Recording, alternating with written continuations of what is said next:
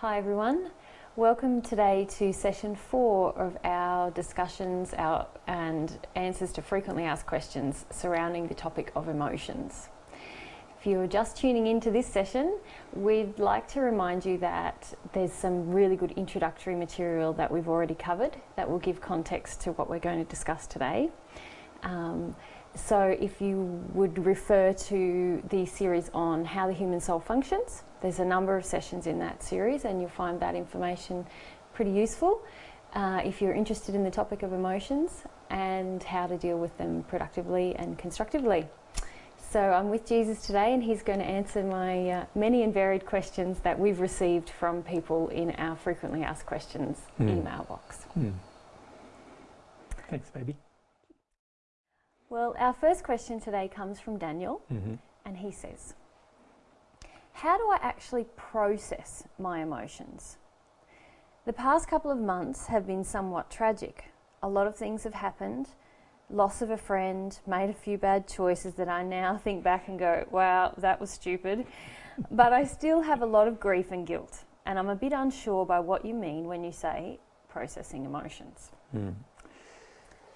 Well, firstly, the whole terminology processing emotions is probably, it's better to say, how do I feel my emotions?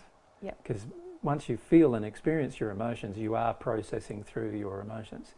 So when we talk about processing emotions, we're really saying that it's processing through emotions. In other words, going through the process of feeling lots and lots of different emotions. To actually process an emotion, you need to feel it, you need to experience it, you need to let yourself experience it and feel it. So that's quite simple in terms of an answer. Now obviously Daniel's question's got a lot more complexity in it than that, but if we look at the issue of feeling or experiencing your emotions, the main problem we have is, in Daniel's case, it's the same problem that he has, and that is we're often not very sensitive to our emotions. And we're also not very sensitive to allowing them to flow, to allowing them to be present, to allowing ourselves to experience them. So whenever traumatic events occur, so he's lost a friend, he said, I think, and made some bad decisions that he feels regretful and guilty about as well. These kind of, the fact that these things have happened, I just need to have a cough. The fact that these things have happened are they are law of attraction events. So in other words, his soul is in a certain condition and then it's attracting events that would cause him under normal circumstances, if he was sensitive, to feel specific emotions that are within his soul. And the fact that the events are being attracted is an indication that these particular emotions must exist in his soul, otherwise he wouldn't attract the events. So we need to examine then why it is that he's not being able to feel the events. Now, whenever we can't feel, there's only a few reasons why we can't. One is that we're in complete denial of our feelings. In other words, we spend most of our time trying to shut down our feelings. Two is that we revert to anger-based positions. Or three, that we have a lot of addictions in play. So if someone's not feeling their emotions, particularly through traumatic events, the key is to look at the different belief systems that create addictions that are in play, or to look at the particular belief systems, emotional belief systems, that create denial of emotion. And this requires, again, a use of our will. So we've emphasised over and over during these sessions that our will must be engaged. So what I'm suggesting to Daniel is that his will is not engaged to feel emotion at this point. His will instead is engaged to deny emotions, to suppress emotions, to resist emotions or substitute emotions. So that's how he's currently using his will. Now, we only use our will along those lines because of belief systems that we have inside of us. Belief systems such as, it's pointless feeling my emotion. It's better if I avoid my emotion. If I feel my emotions, I'll get punished, and so forth. We need to examine the belief systems inside of ourselves, and again, this is an exercise of our will. So what is our emotional feelings that we have about feeling emotions? So what do we really feel about having to experience our own emotions? Now, this is where we start to see the fears involved that begin to be exposed once we start this examination process. So So someone like Daniel probably thinks that he has very little fear, but the reality is there must be a lot of fear about emotion. Otherwise he would already be feeling his emotion, particularly if he lost a good friend through death or whatever. There'd probably some emotions come up there, and the fact that he's shut down towards them means that he's probably not feeling them, and that means that he must have fears, and he's probably suppressing his fears with some addictions, and this helps him avoid. And the only way you can get through all of that is to use your will to change what you do. So that's the only thing I've been able to do. If your will is actively engaged in trying to suppress emotion, there is very little emotion that you'll actually ever find. You need to change your will, and that's about changing some of your belief systems. And it's also about desire. If we have little desire to connect to God, or little desire to become our true self, then of course we will actively resist most of our emotions. And so again, it gets down to the development of a real, pure, wholehearted, sincere desire to connect to God and connect to ourselves, and a real, pure, wholehearted, sincere desire to feel and express what we really feel at all times. And most people don't have those two desires, and so that's something that we would need to learn how to develop. Now, one of the main reasons why we don't have those desires is because our fear prevents us from having desires. So again, it's only fear that usually prevents us from developing desires that are good for us. And it's also fear indicates generally that there are many false beliefs. So if I was Daniel, I would also examine my false beliefs about God, false beliefs about emotions, false beliefs about fear, and so forth that I have. Because when you get into a state of truth with regard to your past, your life up to this point, and your truth about the decisions that you've made that you regret, then you will easily connect to the emotions that those particular truths bring up. When we deny the truth, we will resist our emotions quite strongly. And so he's obviously doing that as well, particularly with regard to the issues revolving around the things that he feels bad about, that he made some bad decisions in the past few months.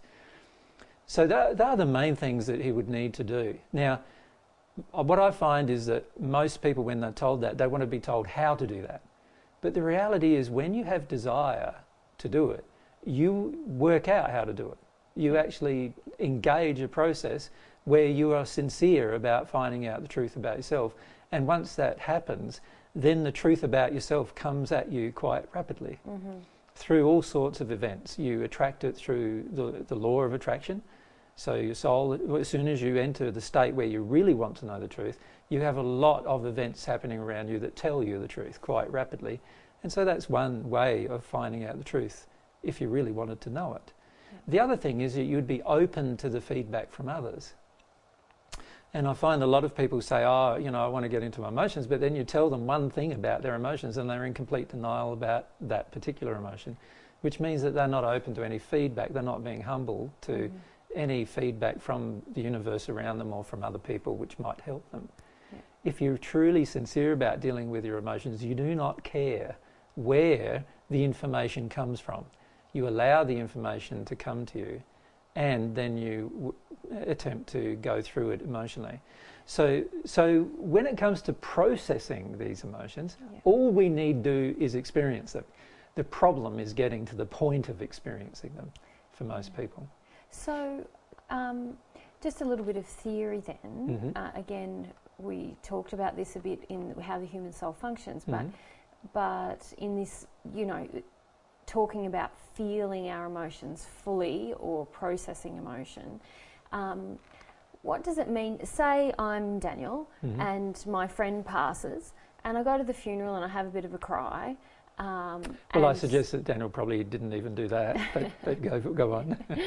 I suppose what I'm asking about is where we find the difference between what it means to be a bit emotional and what it means to actually process an emotion, and how we know we've processed an emotion.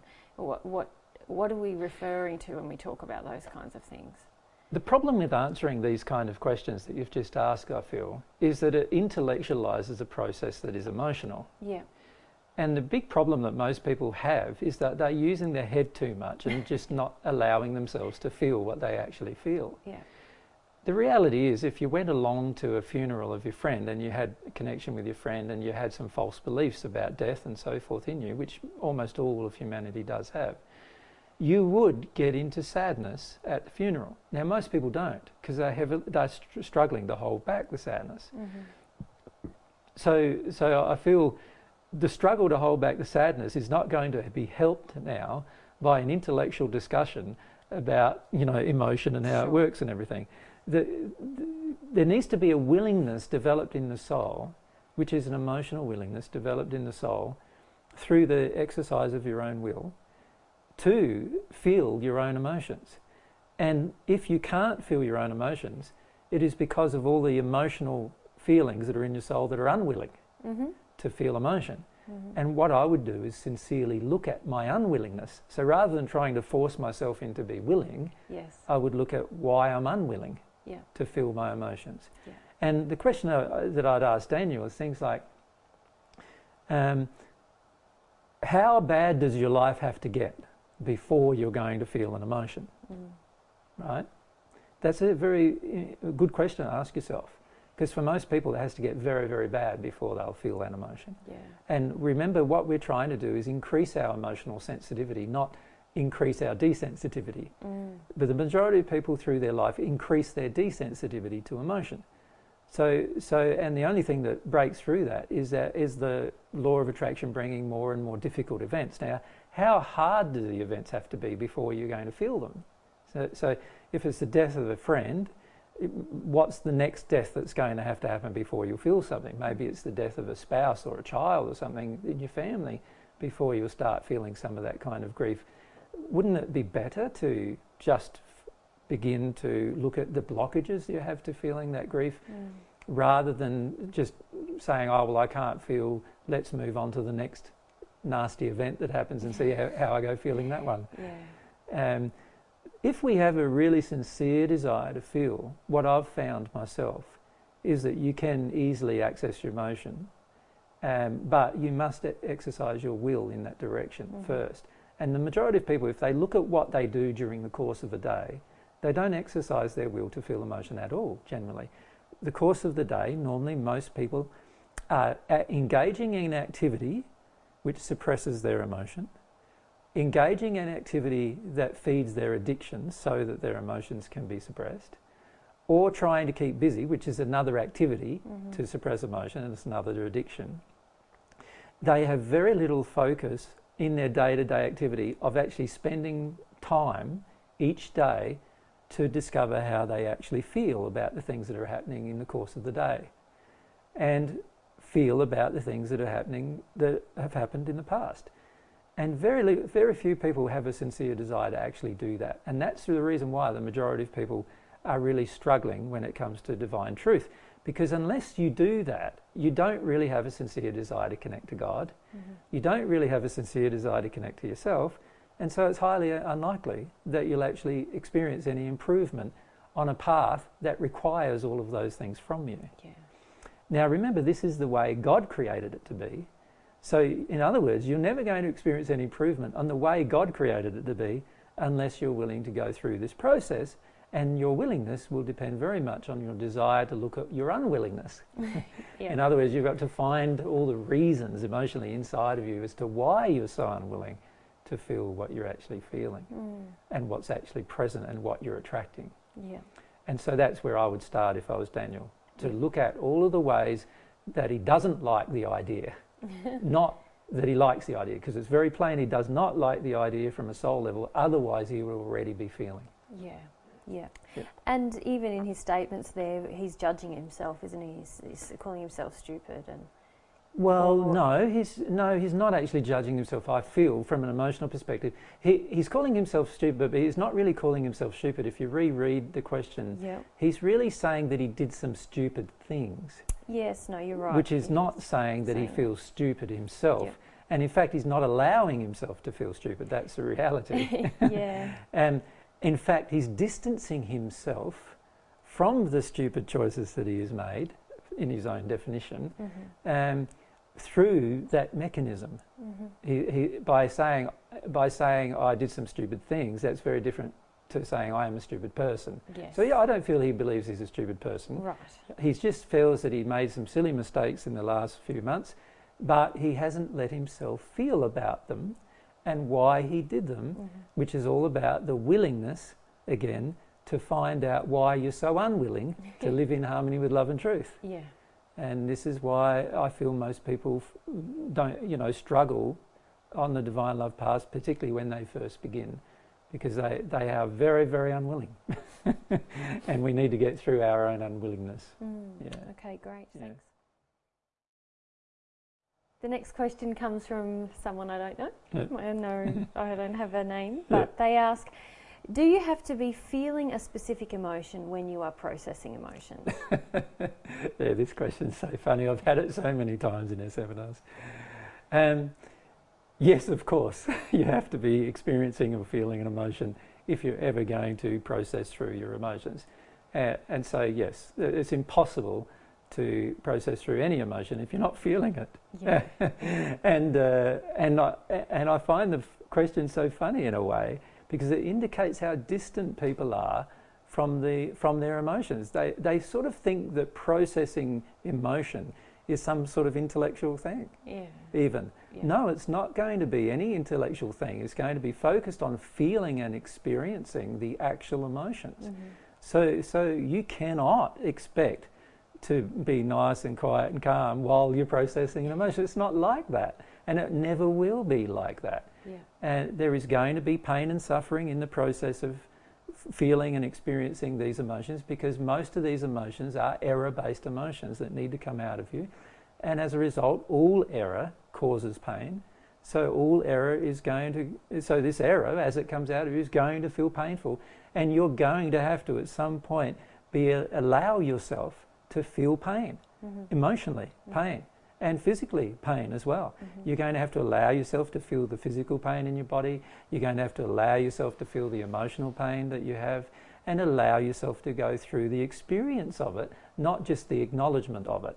You know, a lot of these New Age people go, oh, as long as I acknowledge the emotion, then it all goes away. No, it doesn't.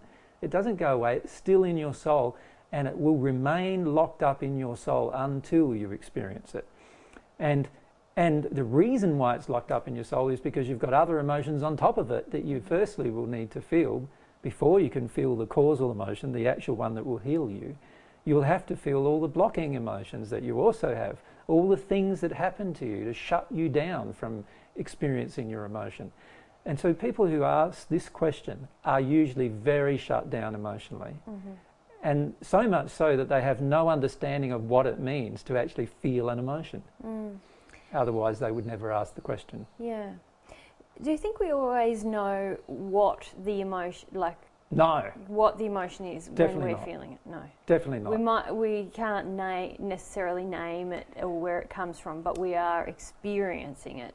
Yes, and it doesn't matter about naming where it comes from. It doesn't matter. And this is something that everyone wants to do. And it's crazy to want to do it if you think about it, because some of the emotions will have entered you before, from the time you were conceived through to the age of, say, 3 or 4, when you didn't have a developed intellect and you have very little recorded memory of those events generally, because they are often shut down emotionally. So because of these things, as you go through the emotion, you'll just be feeling an emotion. Now, you might become acknowledging about it afterwards. Yeah. But if you're acknowledging it through it, it's not you acknowledging it, you've just got a spirit talking in your ear telling you what the emotion's all about. Yeah. And honestly, it doesn't help you. It doesn't help you. What you need to do to fully experience the emotion is to stay in the emotion for as long as it's there.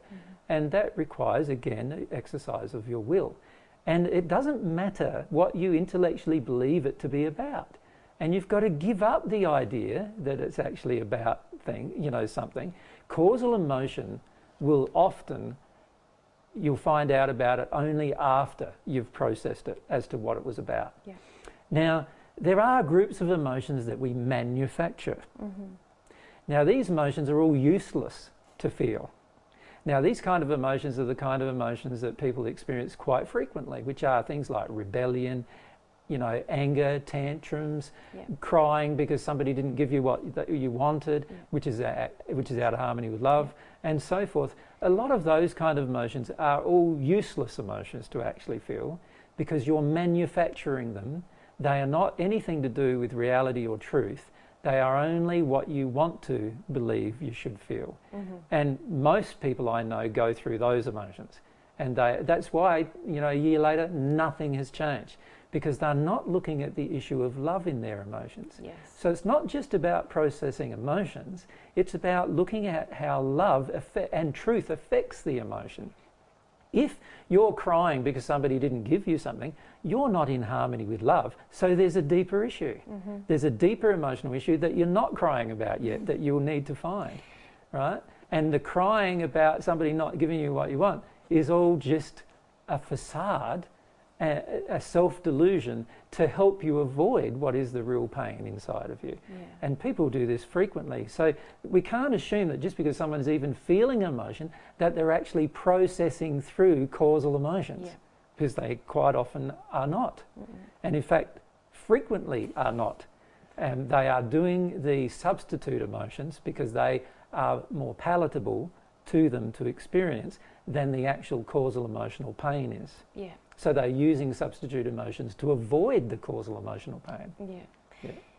Whenever we're releasing a causal emotion, I often feel there's truthfulness about what, from God's perspective, about what's occurred, as like it has to be done in that context. Like, for example, if I'm crying about feeling low self-worth, but in fact I feel bad because other people have treated me bad, when I really get to my causal emotion, I'll be crying about the fact that other people treated me bad and it hurt. Correct. So this whole concept of low self-worth, for example, is not often the causal emotion. It's an effect of the cause. The cause is being attacked during your childhood and being made to feel that you have no worth and having a lot of pain about that inside of you. Once you release, and fear about that inside of you, once you release that fear, pain and shame related to those events, then you'll no longer have a low self-worth. And also you'll be able to feel and experience God's love, and so you know you have worth, because the biggest person in the universe loves you.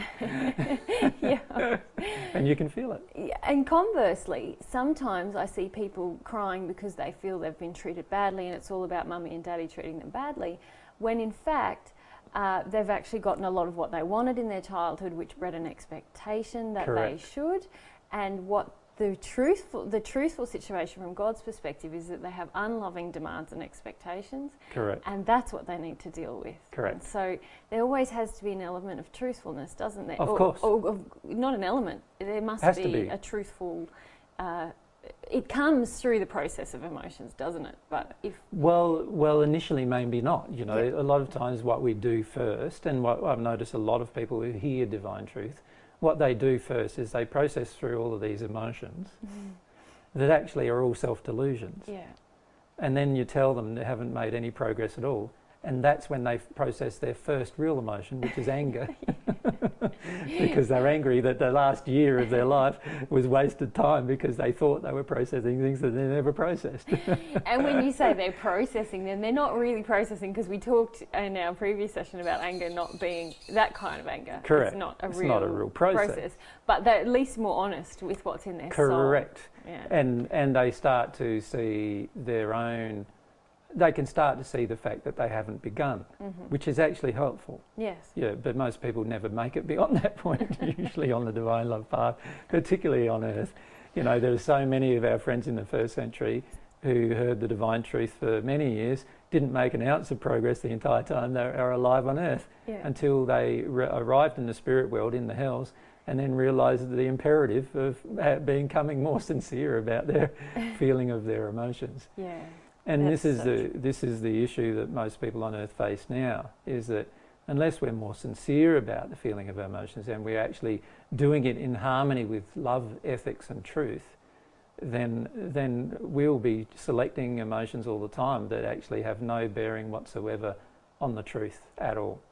So maybe if I give an example of that, example that you've already raised, and that is this example of, let's say I feel you don't love me. Well, the reality from God's perspective is that you don't have to love me. So if I'm crying about you not loving me, then I'm not crying about a causal emotional issue. Mm-hmm. I'm crying about an effect. Mm-hmm. There's something inside of me that has an expectation that you have to love me, mm-hmm. even though God's truth is that you don't. So the fact that I'm actually now crying about somebody not loving me is an indication that I'm already out of harmony with God's truth on that issue. Mm-hmm. Now, God's truth on the issue is that I am loved by God, even if I'm loved by no one else.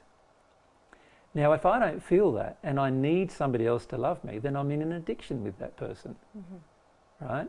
Now, I can cry about that addiction not being met, but I'm not going to make any progress. Yeah. Not on the divine love path, and not even on the natural love path. Mm-hmm. Because the reality is, I have a demand upon the other person, you, that you love me. And that demand in itself is out of harmony with love. Yeah. So what I would need to do is feel about why I have that demand, mm-hmm. and why it is that I feel so sad when I'm not loved. Mm-hmm. And that is all about the internal sense of worth that I have. If I actually loved myself and therefore was supplying all the love that I needed for myself to myself, then I wouldn't need another person to love me, actually. Yeah. And that, that's more in harmony with God's truth.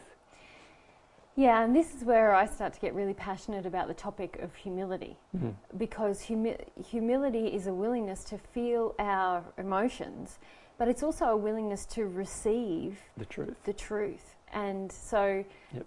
What you're just explaining there, I mean, in order to process fully, we have to be willing to feel our emotions, but also open to understanding the truth in relation to those emotions. Correct.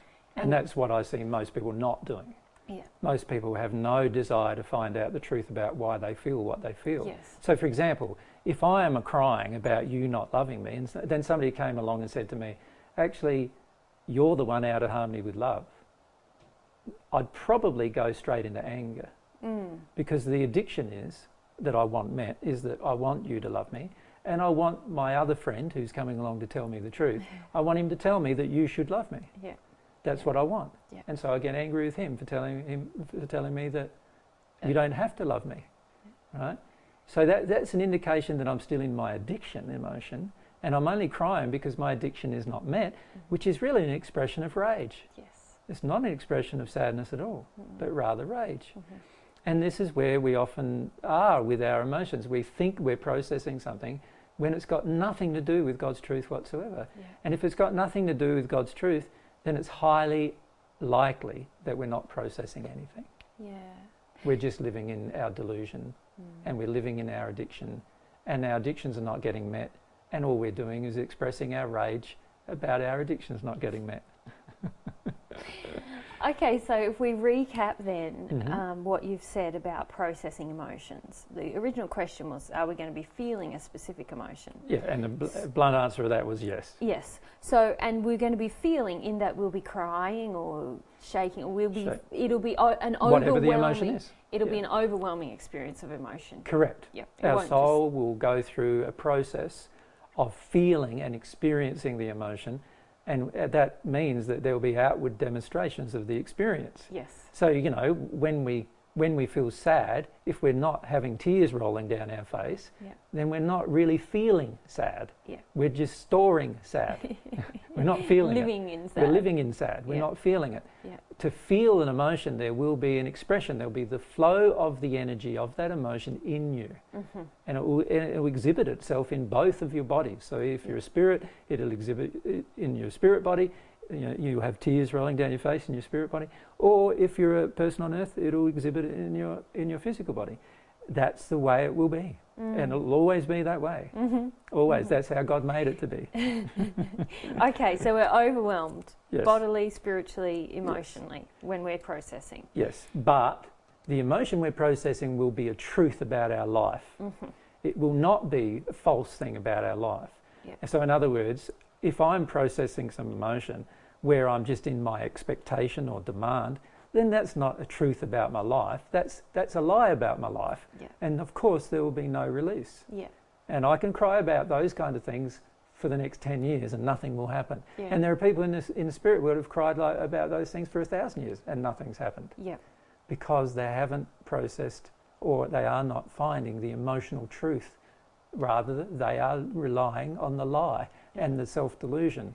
Yeah, and we can just grow the willingness to find the emotional truth within us, can't we? So it's not. It doesn't have to be. As this is another thing that you said in our discussion, that it's not an intellectual process. Yes. It's a willingness to find the emotional truth, and you said something beautiful, that it would be in harmony with love, ethics and God's truth when we're processing emotions. So if we examine this previous example that we had, where I expect you to love me, and when you don't love me I have a big cry about it, well, that's telling me that I actually have an expectation or a demand that you love me. Now God's truth is, if I just tell myself God's truth, well, God's truth is that you don't have to love me. How do I feel about that? Now, initially I might feel angry about that, which is processing a deeper emotion. But after I get through my anger and get into what I'm afraid of about that, and probably we'll start to go through fears like this emotionally. The fears will look something like, if Mary doesn't love me, then, and nobody has to love me, then I'm going to go through my life unloved. How do I feel about that? And then I'll start connecting to some feelings about my being unloved in my childhood. And in the case, it's an interaction with a woman, so it must be some feelings that I have with my mother that I was unloved, that I need to actually go through. And I'll start processing through that. So I won't be focusing my attention on the current relationship, not where it's not working. My attention will be focused on a past experience, usually a childhood one, that I need to feel about and eventually connect to. Then I'll actually be processing, experiencing the truth of my emotion. Okay, so so we're going to be feeling it, there's going to be truth involved, and this is the power, isn't it, of exposing ourselves to God's truths, because very often it helps us cut through a lot of the intellectual delusion stuff we want to tell ourselves about our emotions. If we're willing to humbly face what God's truth is about a matter, often it connects us very well with the errors inside of us, doesn't it? If we're humble. Yes. Yeah. If we're humble.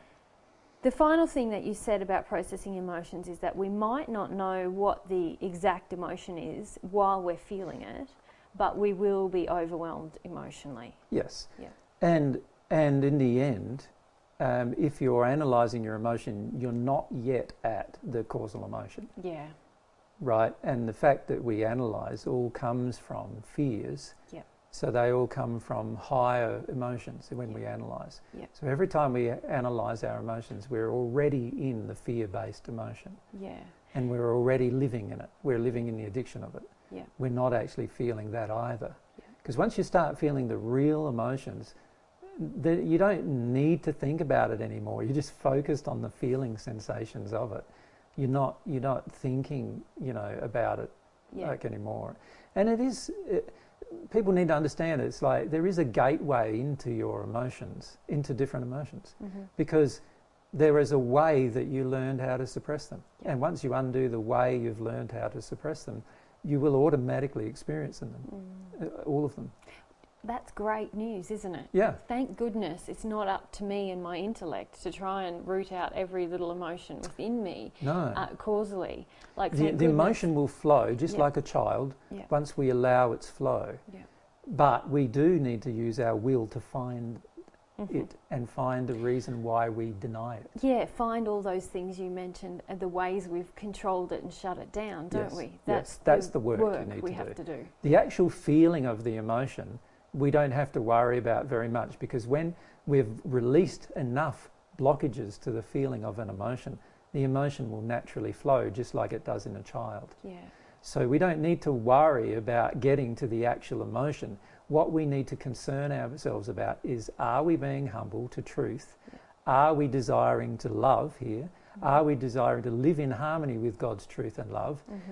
Are we looking at everything from God's perspective rather than our own? They are the real questions we need to focus on initially, because that will help us expose all the blockages. And then we can feel them.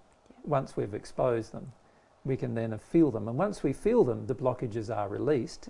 And once the blockages are released, and remember, all the blockages are feelings, once they are released, then the causal emotion will naturally flow. It will always flow. We don't even have to worry about it. It will just come out of us, you know. And so I have plenty of times where I'm just cooking away at something and doing a meal, and all of a sudden I just start crying and away I go. And often I know what it's about because the emotion is all about something generally, but sometimes I don't even. And I just let it go and just let it flow out of me in that moment. So that's all you need to do. Once you've released enough blockages, that's what will automatically happen. So the key is, the real work we have to do is finding the blockages and being willing to see them, to be truthful and honest about them, and to be humble about them. And that's the real work, and that's the work that most people don't want to engage.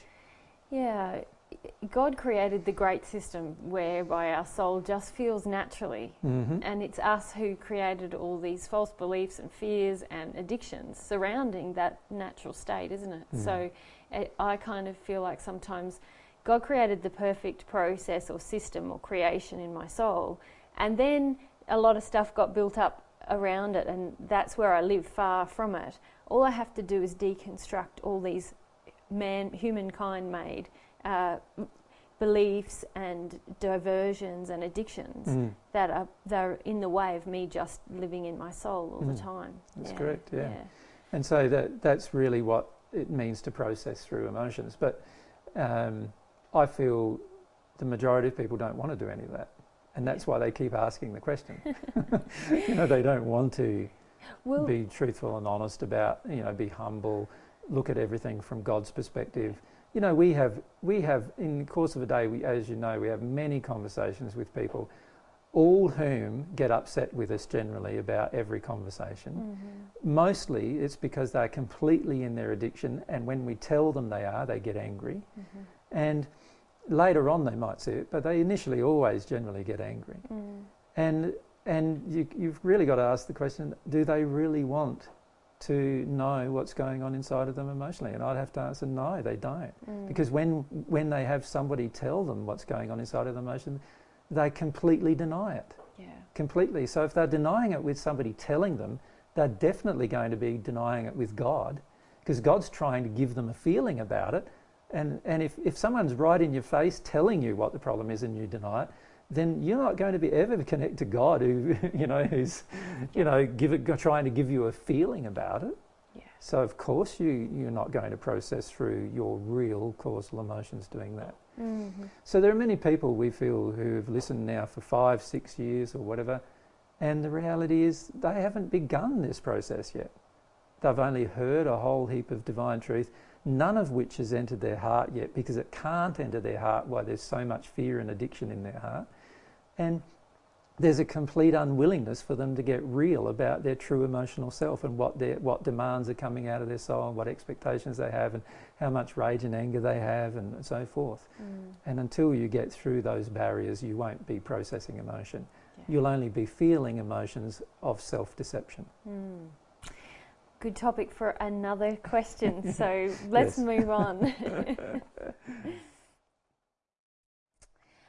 Our next question is from Amanda, and she asks, quite a lot of people have heard the Divine Truth teachings, but almost everyone seems to find it difficult to implement in their everyday life.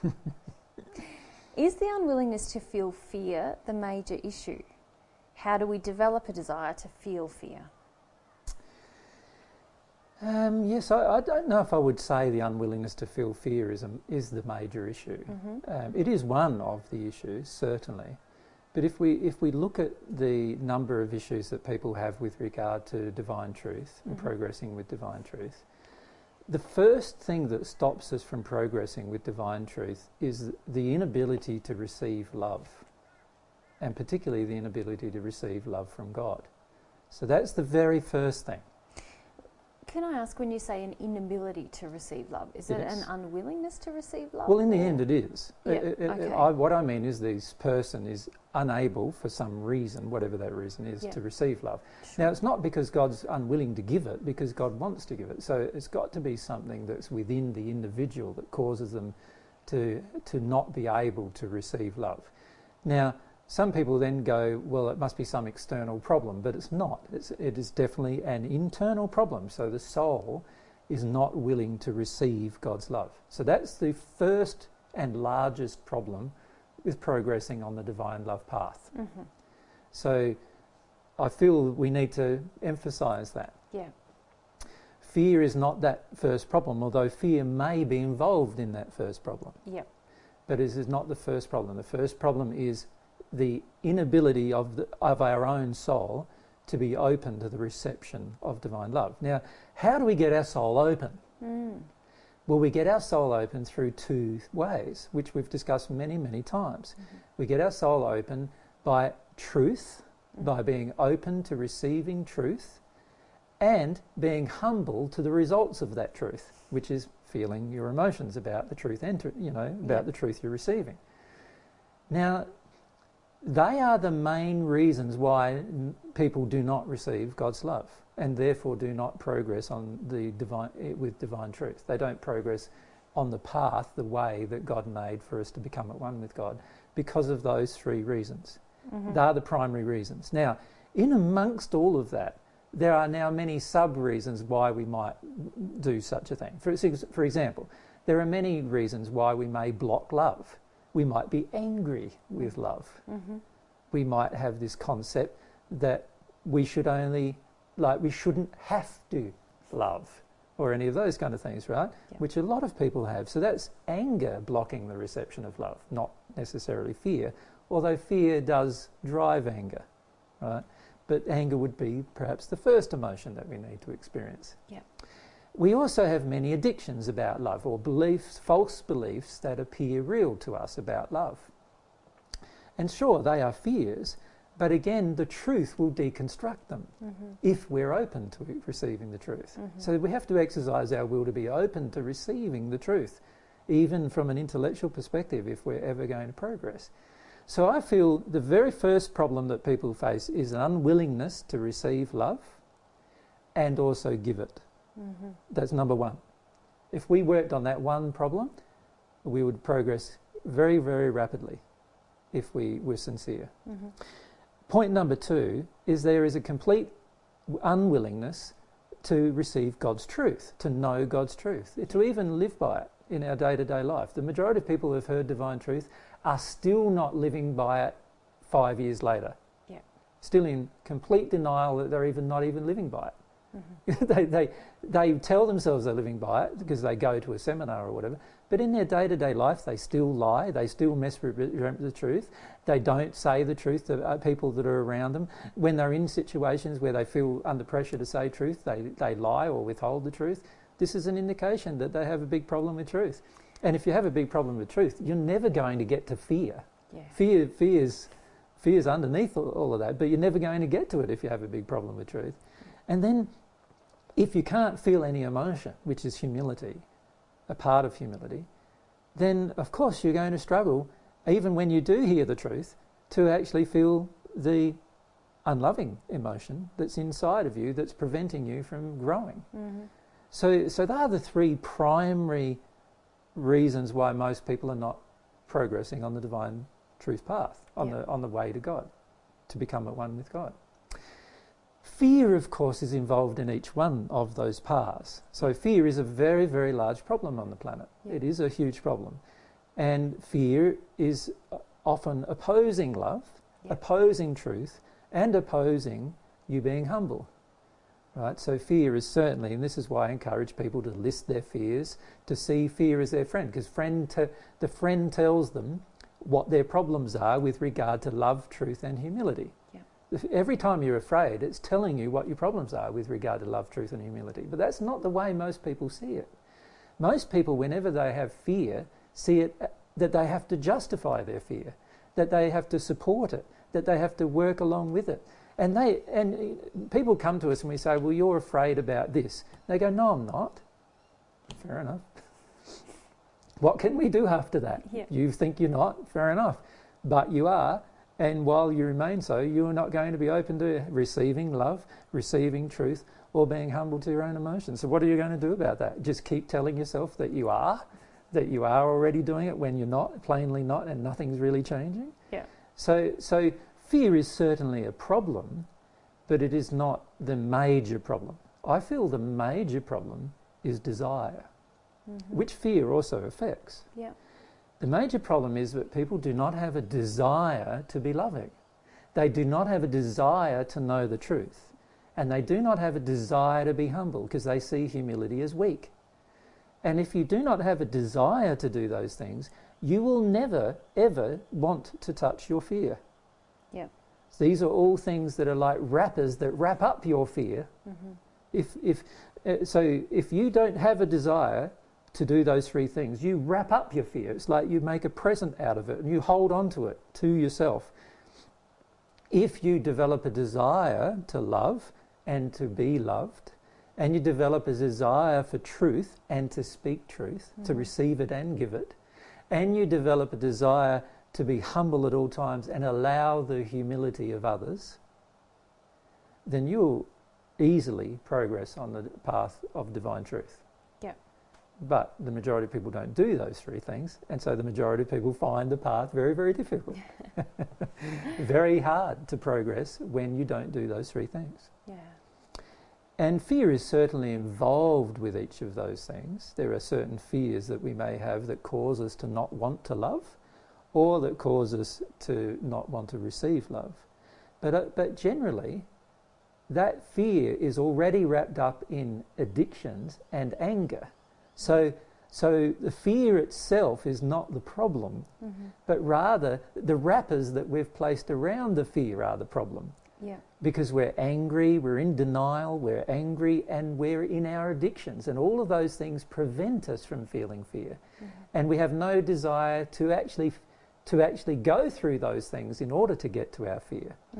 So the second part of this question about how do I deal with my fear, well, that's not the real question. The real question is, how do I deal with my denial? Yeah. How do I deal with my anger? And how do I deal with my addictions? Because once I deal with all of those things, I will feel my fear. Yeah. My fear will naturally come up, actually. I will place myself, if I'm humble and desire love and truth, I will place myself in situations where generally I feel quite terrified and I'll, because I'm humble, will feel the fear eventually, as long as I get rid of my addictions, my denial and my anger. As long as I get rid of those things, I will naturally get to my fear. So it's not really the fear that's the problem. It's the denial of the fear using techniques of addiction and of anger to get the addictions met. That's the real problem. Are you willing to deal with that? And I answer, the majority of people are not.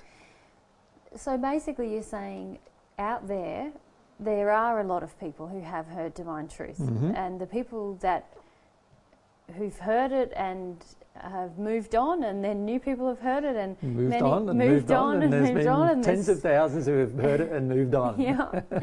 And then there's people out there who've heard it and they're still listening. But I agree with Amanda saying that everyone seems to find it difficult to implement. Of course they do, but only because they are so far removed from those three essentials. Right. From receiving and giving love, from receiving and giving truth, and from receiving and giving humility. Yeah. They are removed from those three essentials, and as a result they are in their addictions the majority of the time, and they are unwilling to face their addictions. And you cannot get to your fear unless you are willing to face your addictions. So fear, yes, it is a problem. It's a huge problem on the planet. But it's not the main reason why we're not feeling our emotions or not progressing towards God.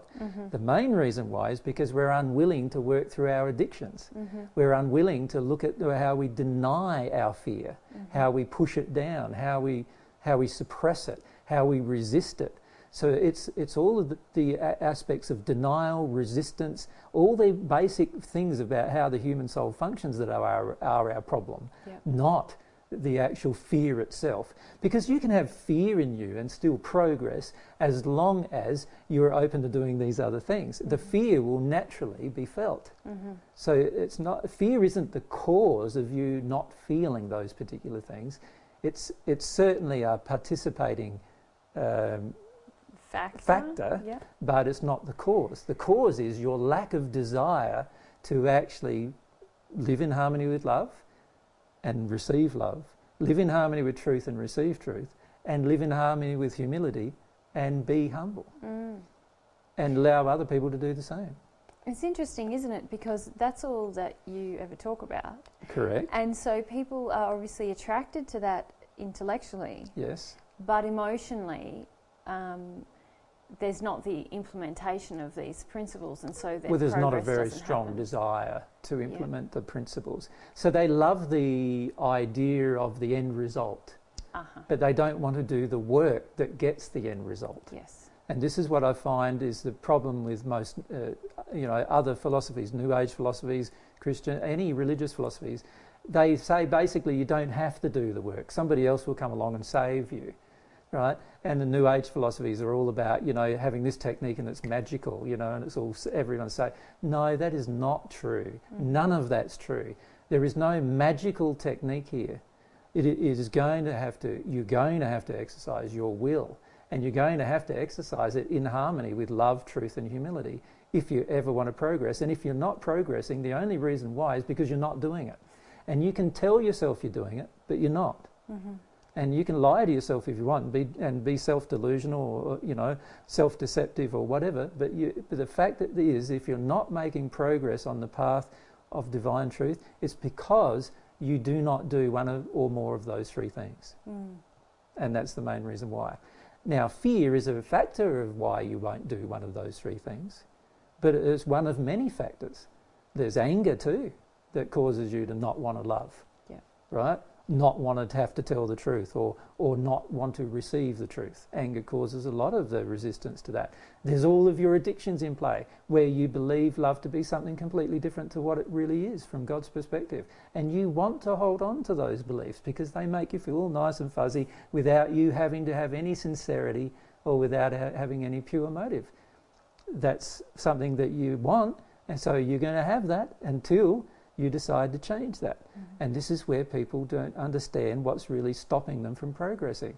It's not fear, one emotion that's stopping anybody from progressing. Fear, shame, grief, any one emotion doesn't stop a person from progressing. What stops a person from progressing is a lack of pure, honest desire to love and be loved, to tell the truth and hear the truth and apply it, and to be humble and allow the humility to be expressed by others. That's what stops you from progressing. If you do those three basic things, you will always progress. And if you think you're doing those three things and you're not progressing, then you're not doing those three things, even though you think you are.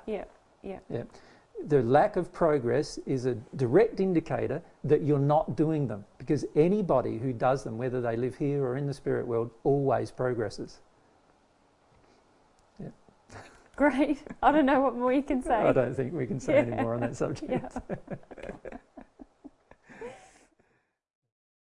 Next question. How do I get past the analysing and judging of my emotions and into feeling them? Analysing and judging your emotions are driven by addiction. So the way to get past analysing and judging your emotions is to start looking at your addictions, to suppressing your emotions. The only reason why the mind wants to analyse an emotion is because you're addicted to not feeling the emotion. You don't want to feel it, right? If you wanted to feel it, you wouldn't need to analyse it anymore, right? Secondly, with judgment, the only reason why the mind reverts to judgment of any emotion is because something happened and you want to judge your emotion in order to suppress it. It's a tool that we use, in fact, to suppress the emotion. So anger starts rising, you judge the anger, it's a tool to make it go away. Right? So it's just a tool to stop you from being humble. to stop you from acknowledging the truth that the emotion exists and it's there inside of you, no matter how unpleasant you find it. Yeah. To stop you from wanting to be more loving. That's all it's doing. So the fast way to stop analysing and judging your emotions is to look at your addictions as to why you want to judge your emotion, and look at your addictions as to why you want to analyse your emotion. Yeah. And then you'll find quite a lot of addictions that you have, and you use them all as tools to avoid emotion. Right? They're all just ways or methods of suppression, ways or methods of resistance, ways or methods of denial, ways or methods of substitution. That's all that they are. So the only way to get through judgment and being analytical is to actually look at the reasons why you automatically revert to such behaviour. Yeah. And that is an addiction. Remember, every time we're driven to a behaviour that we automatically feel we must take, for example, to analyse something or to judge it, then it's driven by an addiction. We want to analyse it. We want to judge it. So look at why you want to. That's all you have to do. Once you look at why you want to analyse and judge, you'll start seeing, oh, I've got that addiction. That's the reason why I want to analyse. I've got that addiction. That's the reason why I want to judge. You know, I want to judge and I want to analyse, and that's why I automatically do it. The feeling in my soul is I've got to do that first before I feel anything. And there's a reason for those things. And the fact that I revert to that behaviour means that there's quite a lot of addiction to those two things occurring. So that's all we need to do. It's quite a simple process, but most people think there's far more to it than that. And they want there to be far more to it to that, because the whole reason for judging is so that we can suppress our emotions, and the whole reason for analysing is so that we can suppress our emotions and select them. And feel in control of them? Totally. Yeah. We want to select them. We want to go, oh, yeah, that's a nice emotion, I'll have that one. Oh, that's not a nice emotion, I don't want to have that one. Yeah. That's why we analyse our emotions. Yeah. Like a person who analyses their emotion wants control. You want control. You want to be controlled. That's why you do it. So it's an addiction to control. Look at why you're so addicted to control. Look at what's going to happen when you get out of control. What are you worried about happening when you get out of control? What are you worried about happening once you let go of judgment? Because we hold on to judgment so that we can suppress an emotion. It was a major tool used by our parents to suppress our emotion, and so we now love it as a tool to suppress our own emotion. We love using that tool because it's the most effective tool. You know, if you sit in a room, if you try starting crying and then sit in a room with everyone in the room not wanting you to cry and judging that you're crying, and you see how long you can cry, right? Now, the only person that can cry a long time in those situations is generally a newborn baby child. Yeah. They'll cry and cry and cry and cry until they get taken out of the room, right? But the average adult will not be able to even cry one tear in that environment because of the judgment, right? And this is why we judge ourselves, so that we don't have to cry one tear, so that we don't have to feel one feeling of fear, so that we don't have to feel one feeling of shame. That's why we do it. So we're addicted to it. We need to stop. So whenever you've got judgment or any other thing stopping you from feeling emotion, it's because you want it to stop you from feeling an emotion, and you need to look at your addiction to why you want that so badly. It's really quite simple. And you mentioned about someone sitting in a room where everyone's judging them. Is it true then that we begin to judge ourselves in ways that we felt judged as we were growing up in an effort to control those things that happened? Well, if we look at it from if we psychoanalyse the reasons why we would do such a thing, which obviously is not going to help anybody feel the emotion necessarily, but let's psychoanalyse the reason why we might revert to judgment. The only reason why we generally revert to judgment is because we used it as a tool to avoid further attack from other people. So when we got judgment from our parents, we felt quite a lot of pain. So we would rather judge ourselves than receive judgment from others. So it's a selective tool that we've used for substitution of a more painful emotion. That's the only reason why we revert to it. So we're brought up to judge in order to suppress more painful emotions. So it's a tool used to suppress causal emotions. And as a result, every time we're placed in a situation where that causal emotion might begin to raise its ugly head, as we feel, because we're already in judgment about the emotion, right? So we're already viewing it as ugly or too painful to experience. And we're already worried about what our environment is going to say about that emotion. So what we do is we go into judgment about that emotion so that everyone in our environment feels, oh, now that's great, you know, she feels the same way or he feels the same way as we do, you know. And this is a great way to avoid the attack of other people. It's a great way to avoid violence. Yeah. And so this is one reason why we've learned it, so that we can avoid attack from other people and avoid violence. We learn to attack ourselves instead. Yeah. And when a person, I don't know if you've noticed, many parents, when their child attacks themselves, the parent is far more lenient on their behaviour. Yeah. And the parent is also approving generally of the self-attack of the child. Yeah. Because it means the parent doesn't have to attack them anymore. And so most parents feel very much drawn into that kind of treatment of children. And this is one reason why self-judgment is such a big problem. Because we learnt that things go better for us as a child. They do go better for us when we self-punish. They do go better for us because other people stop punishing us. Yeah. You know, we no longer feel violence from other people when we punish ourselves instead, right? So that's why we revert to that behaviour. But it's not really good for us, is it? No, it's definitely not good for us, but we're addicted to it. Yes. It's an addiction. Yep. It's an addiction because it prevents us from feeling the real feeling, which is that somebody else was attacking us and it feels really, really bad. You know, it feels really sad and it feels terrible that we're being attacked, and we're quite afraid when we're attacked. And we don't want to feel the fear-based emotions or the grieving-based emotions associated with the attack. Anybody who attacks us doesn't love us. We don't want to feel that. And so we revert to the self-punishment instead. We can avoid whole groups of emotions when we revert to self-punishment. So psychologically, that's why we do it. But me saying that to a person who does it is not really going to help them through it unless they go into their addiction to doing it. Yeah. They need to feel the reason why they're so addicted to doing it. Why do they want to do it?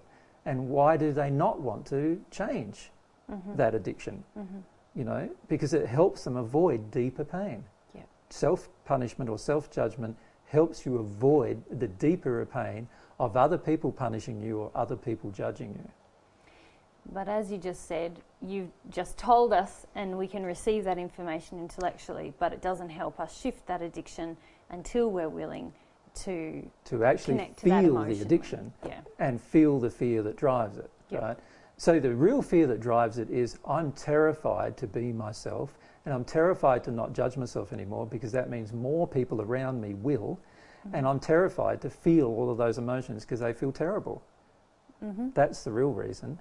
But again, we need to feel our way through the addiction first. Our desire to hold on to the judgment rather than letting it go. It took me years to let go of self-judgment and still have problems with it in certain aspects. Because it's very, very hard to let go of self-judgment or self-punishment when you've got thousands or tens of thousands or millions of people attacking you constantly. Because you then start accepting their belief about you. And to prevent their belief from being felt, what you do is you construct your own belief about you, right? And it's much less painful than feeling their belief about you. So we've got to go through that. We've got to let ourselves feel about that, the addiction that we have to punishment and judgment, self-punishment, self-judgment in particular. Of course, some people are addicted to punishment and judgment of others. Yes. Right? And it's quite a wicked thing to become addicted to that. But again, it's all avoidance of certain emotions within yourself. There's the reason why you do it. And again, you'd have to focus on your addictions, not on any other thing or any other fear. You need to focus on your addiction first. Feel the addiction. Feel how wrong it is from God's perspective. Feel the truth from God's perspective about that addiction. Would God want you to have it? Would you get into the second sphere even with it? Yeah. Would you ever be able to progress towards God with that addiction? And if we're honest with ourselves, we can easily tell what addictions we have that we're not going to get anywhere with God. Yeah. So I feel that's what we need to do with regard to punishment and judgment, or self-punishment and self-judgment. And analysis, self-analysis. Yeah, and self-analysis is just another tool that our mind kicks into gear to as an addiction to avoid certain emotions. You know, most people, what they're doing, and again, we can psychoanalyse that if we want. Yeah. We can go, well, most people are avoiding that they don't know. Yeah. They're avoiding the feeling of not knowing. Yeah. And when they were a child and they didn't know, generally they got laughed at, ridiculed, humiliated or punished. That's what happened. You know, if you think of most children's school years, they got laughed at, ridiculed, humiliated or punished for not knowing something. Mm-hmm. When they were home and they didn't know something, they got laughed at, ridiculed, punished, humiliated as well. Yeah. So they've learned that it's a terrible thing to not know. And so now they use their intellect to know everything, because it's a terrible thing to not know, because there's all these covered over emotions that need to be felt about not knowing. Mm-hmm. And this is the main reason why we revert to our mind wanting to know all the time. Right? Our mind's not capable of knowing a lot of things, and most things, in fact, above the sixth dimension of the spirit world. It's just not capable of even knowing them. Yeah. It needs our soul to be engaged to know all those things. But that's not how we're taught on earth. We're taught to not engage our soul, disconnect from our soul, and to know things intellectually, and to do things intellectually, whether we agree with them or not. And we were forced into that process generally, either by society or our own parents. And so naturally we're going to have a lot of resistance to feeling something that we don't know. Yeah. Right? And that's the main reason why we want to know and analyse everything. So there's another psychoanalytical reason as to why we do it, but in the end it's not going to help you. What will help you instead is understanding the feeling of the addiction. Yep. You need to feel the addiction you have, to revert back to the mind every time. Every time you revert back to the mind, you're avoiding an emotion. Why are you doing that? What do you get out of doing that? There is something you get out. You then know, you feel safer, you feel more in control, you feel more secure. These are the emotions you're avoiding through this addiction. Mm-hmm. Feel the addiction. Feel whether it's in harmony with God's love or truth or not, and you'll get somewhere. You won't get anywhere if you just go, oh no, I'm going to revert to analysis again. Yeah. You're not going to get anywhere, because that's the go-to point for the addiction. That's what the addiction is driving you to do. Mm-hmm. And unless you're willing to feel the addiction and stop the addiction, it's like a cigarette smoker. Unless if they always go and take the cigarette every single time and they carry a packet around in their pocket, of course they're not going to give up. You know what I mean? Yeah. And it's the same with all of our emotional addictions. We're not going to give up these emotional addictions while we carry them around in our pocket all the time for use every single situation where they're triggered. Yeah. We're not going to give it up. We're going to have to learn to confront our addictions, just like a smoker is going to have to probably, throw away his cigarettes and not carry them around in his pocket, and not carry a lighter with him in his pocket, and all those things that support him in his addiction. Then he's got a chance of giving up. And if he goes through the emotions, of course, he's got a great chance of giving up. But this is the thing, we can't give up any addiction while we just continue living in it.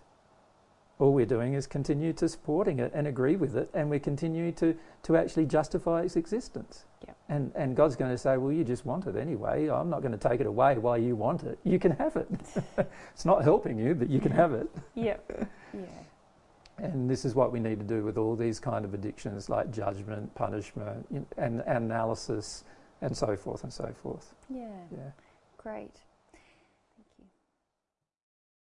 Next question is from Pierre, mm-hmm. and he asks, can we release all the causal emotions and errors without the help of God and his operation of grace? No. Simple answer. The reason why that is the case, we have many causal emotions of error relating to God. Uh-huh. So without a connection with God or a challenge of the connection with God, we are not going to release those emotional errors. And actually every sixth sphere spirit has a whole group of emotions relating to God that they've yet to touch and release. Mm. And that's the reason why they're sixth sphere spirits and not in the seventh sphere. Mm-hmm. Because there's all these causal emotions relating to God.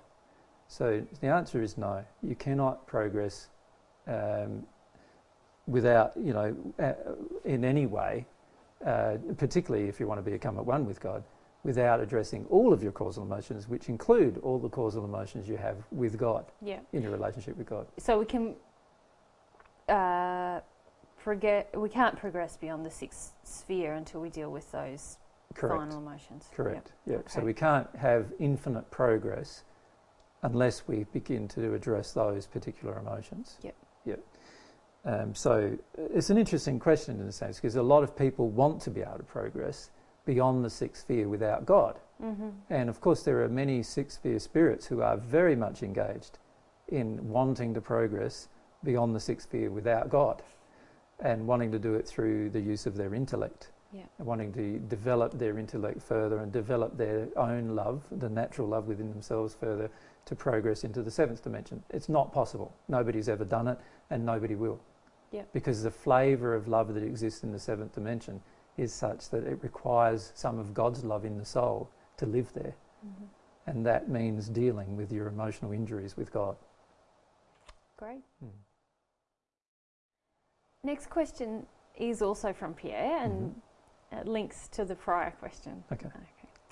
So, is it correct that we can grieve and release causal emotions with the help of natural love emotional release techniques and without involving God? It is true that we can release some causal emotions using all sorts of techniques to do so, of course, but you're not going to release them all. To release them all, you need to involve God, because many of your emotions are about God. So you will need to involve God in the process of the release of them all. You can release some in this process, and in fact every sixth sphere spirit who's ever progressed to the sixth sphere has released some through a process, some of which has taken many, many thousands of years, other times taking usually tens of years, but it's a process that they go through, either attempting to suppress their unloving emotions or by feeling them. They choose to do either. Now some of them have chosen to suppress them, and others of them have chosen to feel them. Now, the ones that choose to feel them are very different in terms of in the sixth sphere than the ones who have chosen to suppress them. But the reality is they still have quite a lot of causal emotion revolving around God and their relationship with God that they still need to address, and they are refusing to address at that point. So while they have been perfected in the expression of their love towards their fellow man, they have no perfection whatsoever when it comes to their love with God, receiving or giving it. And that's what they would need to work through if they wanted to progress beyond the sixth dimension. Okay. Okay. Another question from Pierre. It's a kind of a set of three questions that all link together. No worries. If I'm humble and in truth, and if I can release my causal emotions without the help of God and get to a sixth sphere condition without God, would that be called the quickest natural love process not involving God? And if God is involved, would the process be quicker or more enjoyable or more efficient? And if so, could you explain why and how? All right, let me look at all of these things. Well, do you want me to talk you back through them? Well, no, let's go. There's a number of interesting statements in this question. He's first saying, if I am humble and in truth, and if I can release my causal emotions without the help of God. Now, if you're humble and in truth, you would never try to release your causal emotions without God's help, because humility would demand that you would have God's help, actually. And if you were in truth, you would realise that a lot of your causal emotions are revolving around God. Right? So in that you're saying if you're humble, then you're going to be open to truth and new ideas and seeking that, in fact. And so God not only that, you're going to be open to God. And if you're in truth, you'll be open to God. It's only people who are not humble and not in truth that choose the natural love path. So the question sort of doesn't really make sense in a way, but we need to address the reasons why it doesn't make sense, right? So part of it, this whole idea that you can be humble and in truth and yet not be connected with God, well, that's not true. If you're not connecting to God, you're not being humble and you're not in truth. Because the truth is God created the entire universe. Like you're missing out the biggest picture of the universe when you miss out God. And the reality, so it's the biggest truth you're missing out, by the way. And if you're not humble, then you're not humble to every emotion, and that means you're not humble to every emotion that involves God. So how can you say on one hand you're humble and in truth, while at the other hand saying that you don't want to connect to God? The two are not in hand with each other, actually.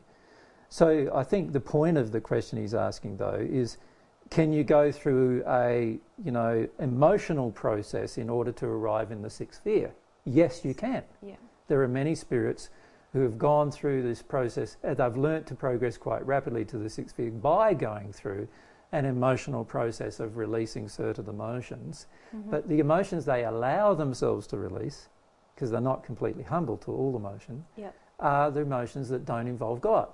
Yep. Yep. So they're emotions that involve their fellow man and their relationship with fellow man and so forth. And that's why they become perfected in natural love, the love that comes out of them, but not perfected in their relationship with God. So it is possible to progress to the sixth dimension using two methods. One, suppressing all of your emotion, which is still the preferred method by most people who arrive in the sixth sphere. And then there's this second method, which would be by processing through your emotion in the manners that we've described. Of course, you wouldn't be processing through the emotions relating to God, otherwise you would have been open to God before then, and you would have progressed beyond the sixth sphere. Yeah. So you're humble to certain emotions. Mm-hmm. In fact, almost all emotion, except where it relates to God. Yeah, see, I wouldn't classify all emotion except where. The reality, the percentage of emotions that we have that relate to God far exceed the percentage of the emotions that we have that relate to any other being. This is the reason why we're so blocked to God. Yeah. And the reality is that the majority of us, if we had to analyse the percentage of emotions that are within an individual relating to other people and relating to God, it's heavily in favour of, when I say heavily in favour of God, what I mean is the majority of our unhealed emotions relate to God. Yeah. And a minority of our unhealed emotions relate to other people. Yeah. This is why the majority of people who have progressed to the sixth dimension have no connection with God. Yeah. And also no even connection with their own self emotionally, really. Yeah. Because they've had to suppress a large number of emotions in order to progress to the sixth dimension without God. Mm-hmm. Mm-hmm. That's what they have to do. So you will process the minority of your emotions you can process the minority of your emotions by going through this emotional process to become, into the sixth dimension of the spirit world in terms of perfected in your natural love. But there will still be the majority of your emotions to process through after that point relating to God. Yeah. And, and so it often takes a person many, many years after they've reached the sixth sphere to reach the seventh, if they've progressed using any method. Any method that doesn't involve God. That doesn't involve God. Because as we progress through the spheres involving God, then we are dealing with emotions that relate to God the whole time, aren't we? Correct. And so it's almost like we're getting through the bulk of the work as we go. Correct. Whereas someone who enters the sixth sphere, they've concerted effort, become perfect in natural love, but not, from what you're saying, not taken into account any of these other emotions, and so correct. This transition from 6 to 7 has actually got pretty bulky. There's a lot of work involved in it. Yeah. Okay. There's one further thing we should say about it, though, and that is that the person who's progressed using their emotions to reach the sixth sphere, once they begin to focus on their relationship with God, will probably progress quite rapidly towards God after that point. Mm-hmm. And the reason why is they're not shut down towards their emotions. Yeah. Whereas a person who's progressed to the sixth dimension by using their intellect primarily and forcing their emotions to conform to their intellect, they will struggle immensely with the progress towards God after that point, because they've yet to learn the secret of emotional work. Mm-hmm. And so that as a result of that, they are going to have far more struggles after they've reached the sixth dimension to connect to God than the person who's progressed to the sixth dimension by processing through their emotions to get there. Yeah. So it will certainly be better for the person who's progressed through their emotions after they've reached the sixth dimension to reach the seventh than it would be for a person who hasn't processed through their emotions at all, and rather suppressed their emotions and controlled their emotions and used their intellect to dominate themselves. They are going to find it much more difficult to make the transition. Okay. If we get then to the final part of Pierre's question, which is, if God is involved, would the process be quicker or more enjoyable or more efficient? Well, yes, yes, and yes. If so, why? He wants to know. Well, well, firstly, it's more enjoyable because you're receiving some of God's love while it's happening. Yeah. So there's love coming from a powerful external source that's entering your soul as you make each trip, if you like, as you make each step up the ladder of progress. You're receiving love from God. And when you receive love from God, you go through these beautiful moments of incredible peace and beautiful feelings of love as a result. And so naturally, you will find it far more enjoyable than you would have done doing it using another method without God. Yeah. So that's firstly. Secondly, he said asks whether it's quicker. Of course it's quicker. Anything that involves God is going to be quicker because you've got God feeding you truth. Yes. And that means you don't have to go through an experimental process with other people or with the universe itself in order to discover that truth. And so, and the beauty too of receiving some of God's love is it sensitizes your heart. It turns your heart from a heart of a rock or a stone into the heart of flesh. Something that's malleable, something that something can flow into, sensitive. Yeah. And so obviously you're going to become more sensitive to truth more rapidly if you progress, with God. And then the third part of the question was more efficient. Well, of course it's more efficient because it involves God. You're involving the person who created everything rather than just the creation of everything. Yes. And so as a result, now that you've got some kind of direct communication occurring, albeit sporadically as you're progressing, it's better than having no communication with God at all. Yeah. And naturally it's going to be far more efficient. So the fastest thing to progression is to engage God right this moment. Yeah. Right from this moment. So it doesn't matter whether you're in the hells or you're in the second sphere, you're in the sixth sphere. Right from this moment, now that you know you can engage God in this progression. And work through first all of the reasons why you're blocked towards God. Do that first. That's the most efficient thing to do. Because if you do that, then all these other truths will come to you and you'll easily be able to progress using that method. So it's very, very important to understand that the progress towards God, if it's really engaged in the way that we're teaching, it will be smoother, more efficient, more enjoyable, and quicker and easier. Yeah. Now, if after 5 years none of those things have happened for the majority of people who are listening, it means they've not engaged the process at all. Yeah. Right? Not at all. Yeah. And that's okay. Yeah. But that's important for them to see. It's important for them to see that they've been using their intellect still. They've still got these blocks towards love, blocks towards truth, blocks towards humility. That's where they need to focus their attention.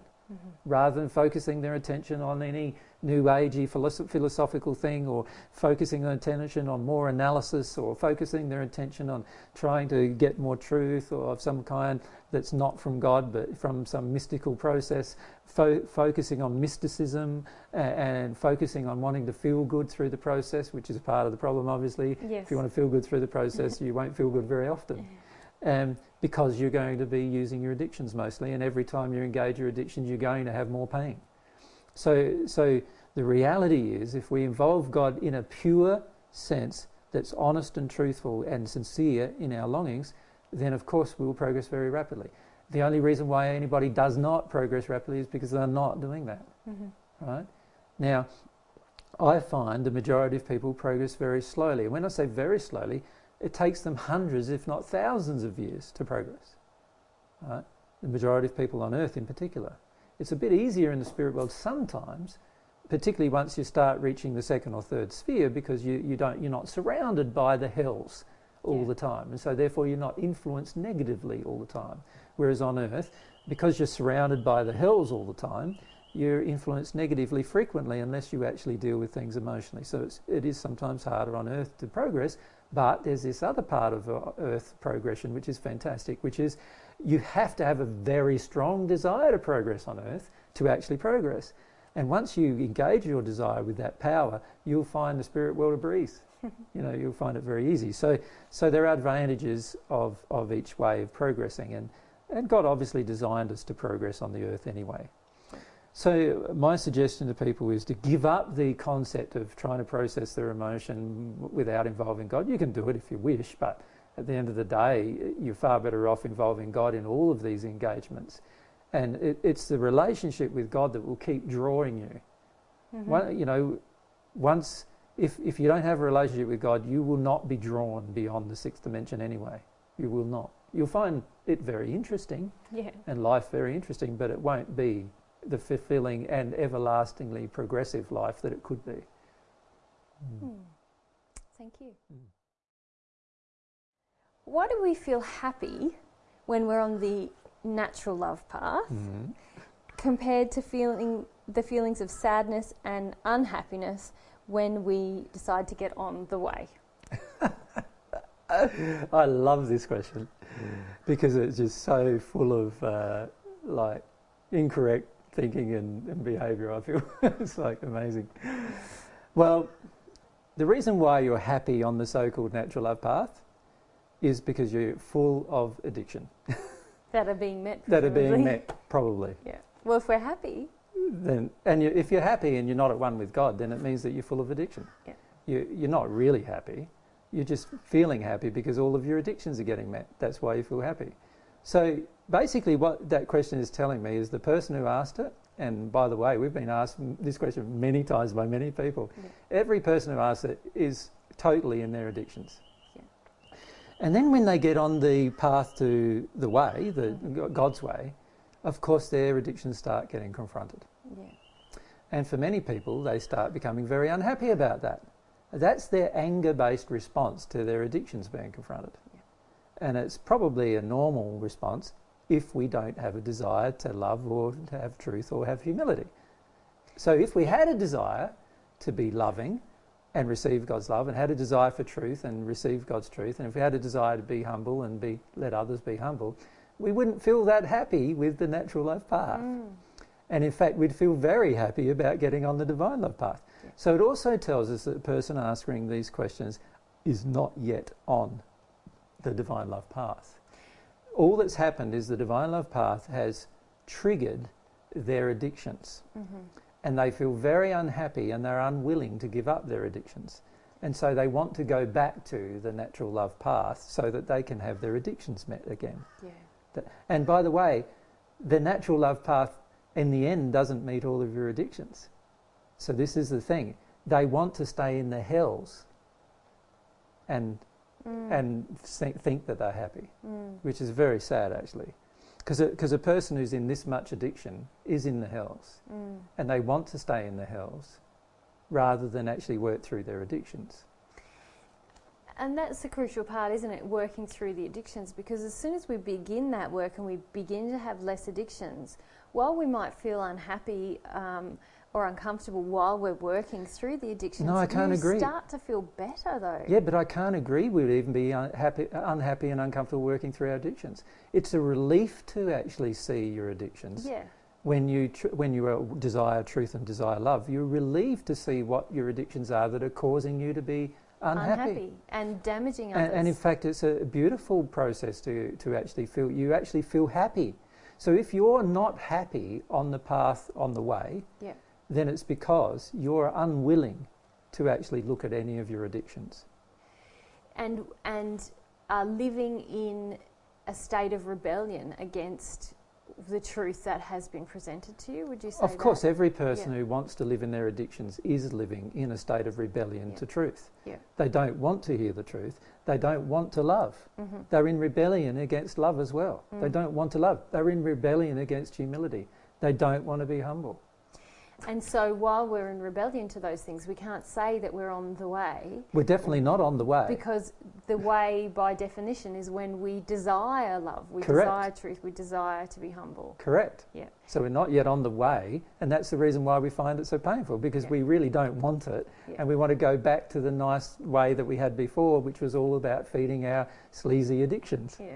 And we love that, and we need to be honest with that. Yeah. We need to see our addictions as sleaze. Yes. There are methods of manipulating and controlling our environment and our own emotions. So that's pretty sleazy. Yeah. And we need to see them as such, and go, okay, I don't want to do that anymore. And once you start actually having a feeling you don't want to do that anymore, you'll love the path. Yeah. You'll love the way that God's created.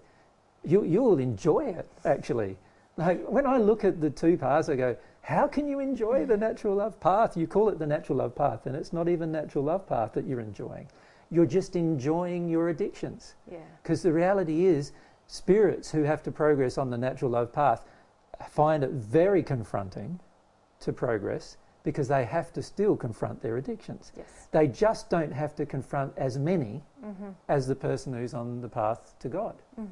Because remember, I've said in previous answers that the injuries we have surrounding God are much more extreme and also, in terms of percentage, much higher percentage than the injuries we have with anything else.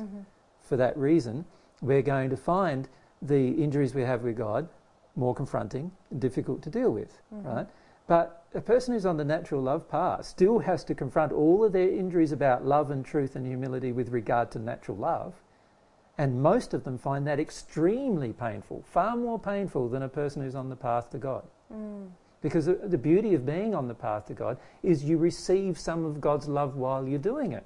And that's what takes away a lot of this pain that everybody thinks they're in all the time, right? Yes. The reason why you're in pain all the time is because you're not on the path. Yeah. Right? You're not on the path yet because you haven't given up any of your addictions. You're just in rebellion about giving up your addictions. So honour that. Yeah. Tell yourself the truth about that, and then get through that.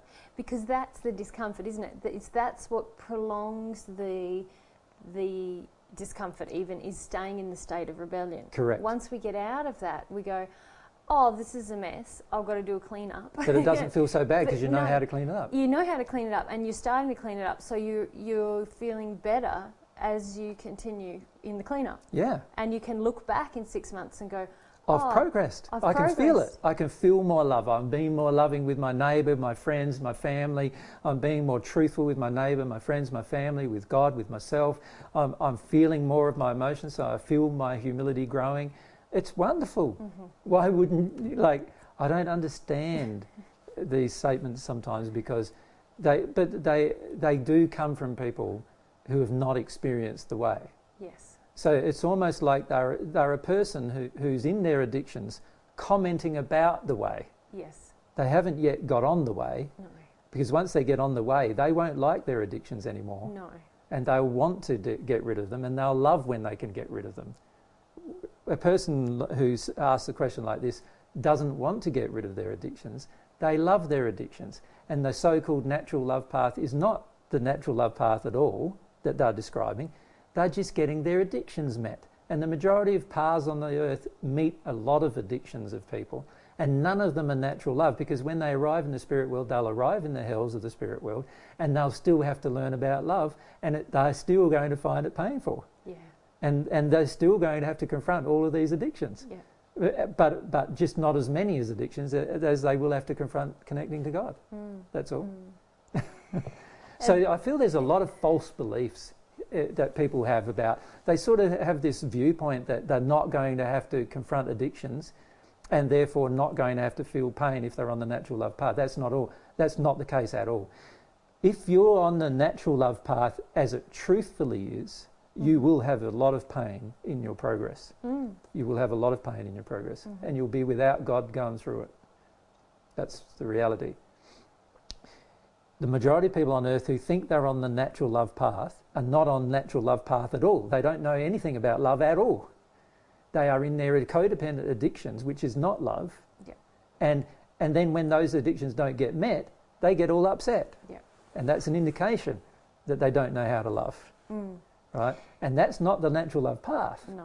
So don't assume that you staying in your addictions and feeling all happy is the natural love path, because it is not. Yes. It is just a spiritual process, like so-called claim to spirituality process, that's feeding your addictions. Yeah. And you love it. We can't call it natural love then, No, as you said. not at all. And yeah. Because the true natural love paths are paths that are actually learning about love. They improve in love. They're not in codependent addiction. No. And there are many things on the planet that are dedicated to some form or some growth in natural love, but many kind of spiritual pursuits are that all people feeding label addictions. with natural love labels Yes.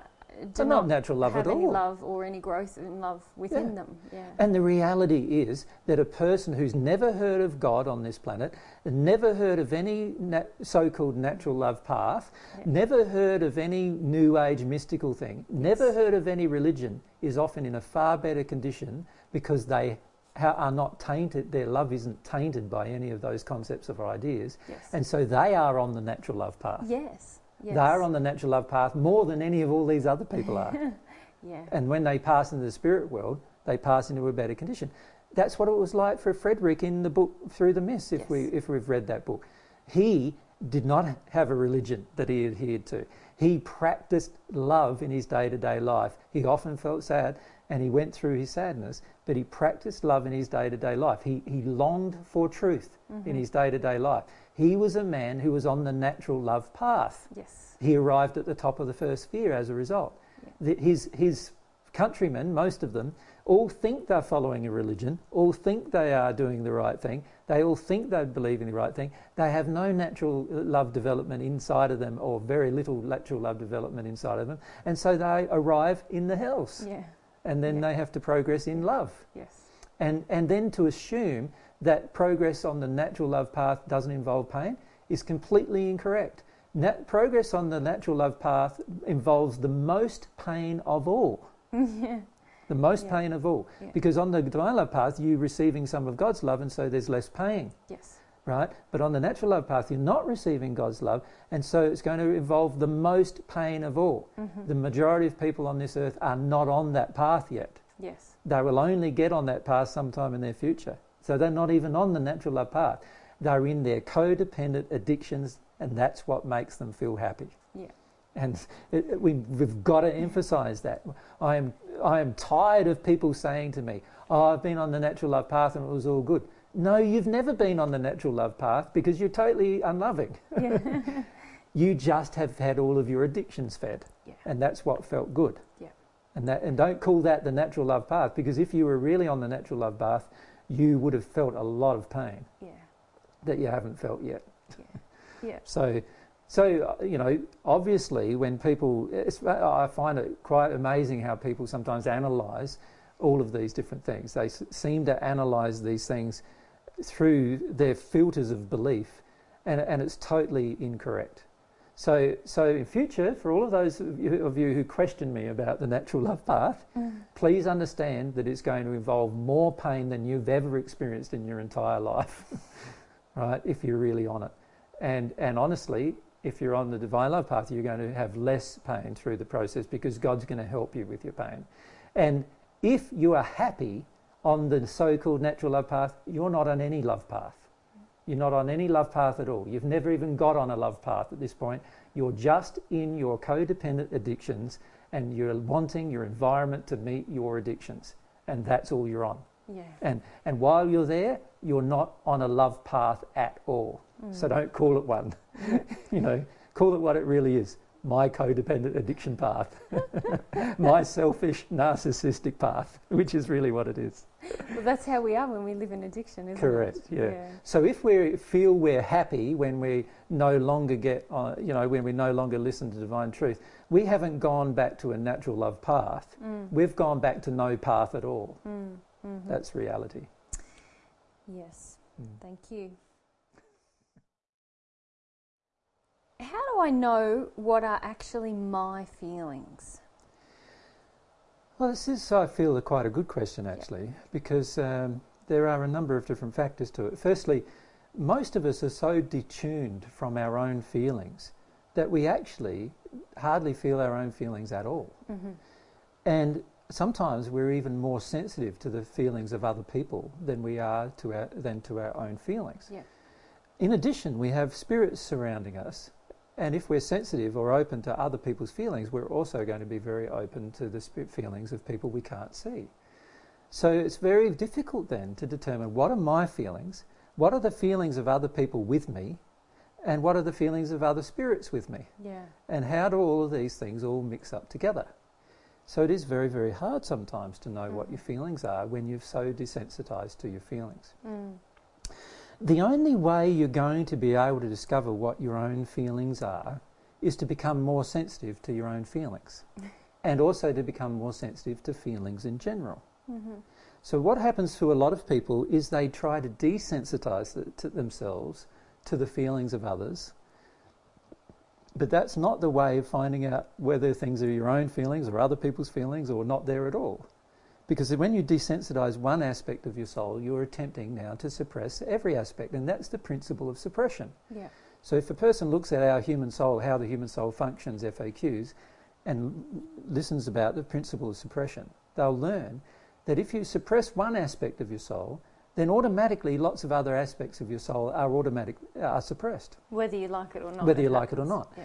So what you're really doing when you suppress one aspect of your soul, for example, your sensitivity to other people's emotions, is that you're also suppressing your own sensitivity to your own emotions. Yeah. And there's nothing you can do about that if you're going to choose to do that. If you do one, the other will automatically happen. Also, if you choose to become desensitized to your own emotions in order to control them, you will automatically become insensitive to other people's emotions. So the only real way of finding out what you yourself are feeling is by becoming open to the concept that you need to become more sensitive to your own emotions and feelings. And once you become more sensitive to emotions and feelings, you will know the source of those feelings. You will know whether those feelings are coming from you, whether they're coming from other people with you, or whether they're coming from spirits that are with you quite easily. But only the more sensitive you become to your own feelings will that occur. And that's the only way that you can actually become more sensitive to feel your own feelings. So when I began the process in this life again, I was very desensitized to my own feelings. It was rare for me to feel my own feelings. As a result, I was often confused when I was interacting with others because I couldn't tell what their feelings were either. I couldn't feel their feelings properly, and I couldn't feel their intentions. Whereas now that I've sensitized myself to the feelings, and receiving God's love obviously helps you sensitize yourself to feelings. It softens up your heart to feelings. Once that happens, you become more sensitive to everyone's feelings around you. You know what they're feeling, you know what they're thinking even. You know the emotions they're holding on to and suppressing, you even know where they came from. And you also know the same about yourself, and you know the same about spirits people you can't even see, spirits. You know the same sort of information. And so this is going to help you immensely in your life determining what's the right course of action in any situation. Because you will know, because you're sensitive emotionally, the feelings of everybody in the situation. So what we need to do basically in answer to this question is learn how to become more sensitive to our own feelings. Yeah, because the question could actually be asked two ways, couldn't it? How do I know what are actually my feelings? Like, so it could be read, how do I know what my feelings are? Correct. Or how do I know what are my feelings versus as opposed to other people? And the answer to both questions is the same. Yeah. By becoming more sensitive to feelings. Yes. So that's how you know. Yeah. And it's not about using your intellect. It's not about, trying to use your mind to work out where it's coming from, what's going on. That will automatically occur once you're more sensitive to your feelings. So the key is to open up to the sensitivity of your feelings. And how do we do that? Well, we've talked many times about that. There's hundreds of questions we've carried about that. But primarily, again, there's three ways. You become open to being loved and wanting to love. You become open to receiving truth and wanting truth. And you become open to your own emotions. And you do this with God. And that's how and if you receive God's love, you will become very soft very rapidly, and you'll change quite markedly. And as a result, you'll be very sensitive to everybody's feelings, including your own. Great. Thank you. Do we need to think about a situation in order to get in contact with the feelings associated with that situation? Well, it's interesting the words chosen in this question. The words chosen is, do we need to think about a situation in order to get contact with the feelings of the situation? Now, if we had changed those words to, if we want to feel about the situation, we will get in to feeling the feelings about the situation. You see, the whole concept of needing to do something is usually driven by an underlying desire that you don't really want to do it, but you feel that you have to. That you must. You feel you must. Yeah. So, yes, the answer to this question is yes, of course. You do need to think about a situation in order to get in contact with the feelings about the situation, because if you don't think about the situation, if you don't want to think about the situation, you will already be in denial emotionally of the situation, and therefore unable to feel the feelings associated with the situation. So the fact that you're saying, the fact that we're not already thinking about it means that we want to suppress it. Correct. Yeah. And even asking ourselves the question, do I need to do something, is telling me that I don't want to. Yes, I see what you're saying. Right? Yeah. And what I'm saying to people is that unless you want to feel about a situation, you will not think about the situation. It's all very intellectual. What about times when you just have a feeling, you attract something and you find yourself grieving or shaking or whatever? You're having an emotional response that's obviously related to a situation that's not the one in front of you. No, but the one in front of you has triggered you. Yes. So you're thinking about that situation. You're allowing the thought of that situation. Okay, yes. You see what I'm saying? Yes. So a person starts feeling when they allow the thought of a situation. Unfortunately, most of the time, they only allow the thought of the current situation, the one that's triggered them. Yeah. They don't allow the thought of all the situations in their history that have triggered the same emotion that they stored. Yeah. So this is part of our problem. And the reason why they don't allow the thought of all of these situations in the past that have triggered this same emotion is because they don't want to. So yes, they need to, but they don't want to. So needing to doesn't help you. No. You need to get to the point where you want to. Yeah. Where you want to feel about the situations and want to think about them. So in other words, many of us have many childhood situations that we want to forget. We do need to remember them, but we want to forget them. So what's going to happen? We're going to forget them. Yeah. And until such a point in time that we want to remember them, that will remain. Now, the law of attraction is going to bring us events that cause us to trigger the memory of those situations. Yeah. So in other words, there'll be something happens in the current day which will cause us to remember a similar situation that happened in our past. But if I want to forget it, obviously I will not get to it. Yeah. And so yes, you do need to, but the real question is not should I need to, it's I need to know how to want to. Yeah. How do I change the want to? That's the real question. Because we've spoken in other discussions recently about how the thoughts are driven by emotions. So if we're not naturally thinking about something, or if we're invested in avoiding thinking of something, then there's an emotion saying I don't want to saying think I about don't want to. So that's what you're saying we need to deal with. Correct. Yep. So rather than worrying about whether I need to think about something, I need to ask myself the question, why don't I want to think about it? Yeah. And that would be more productive.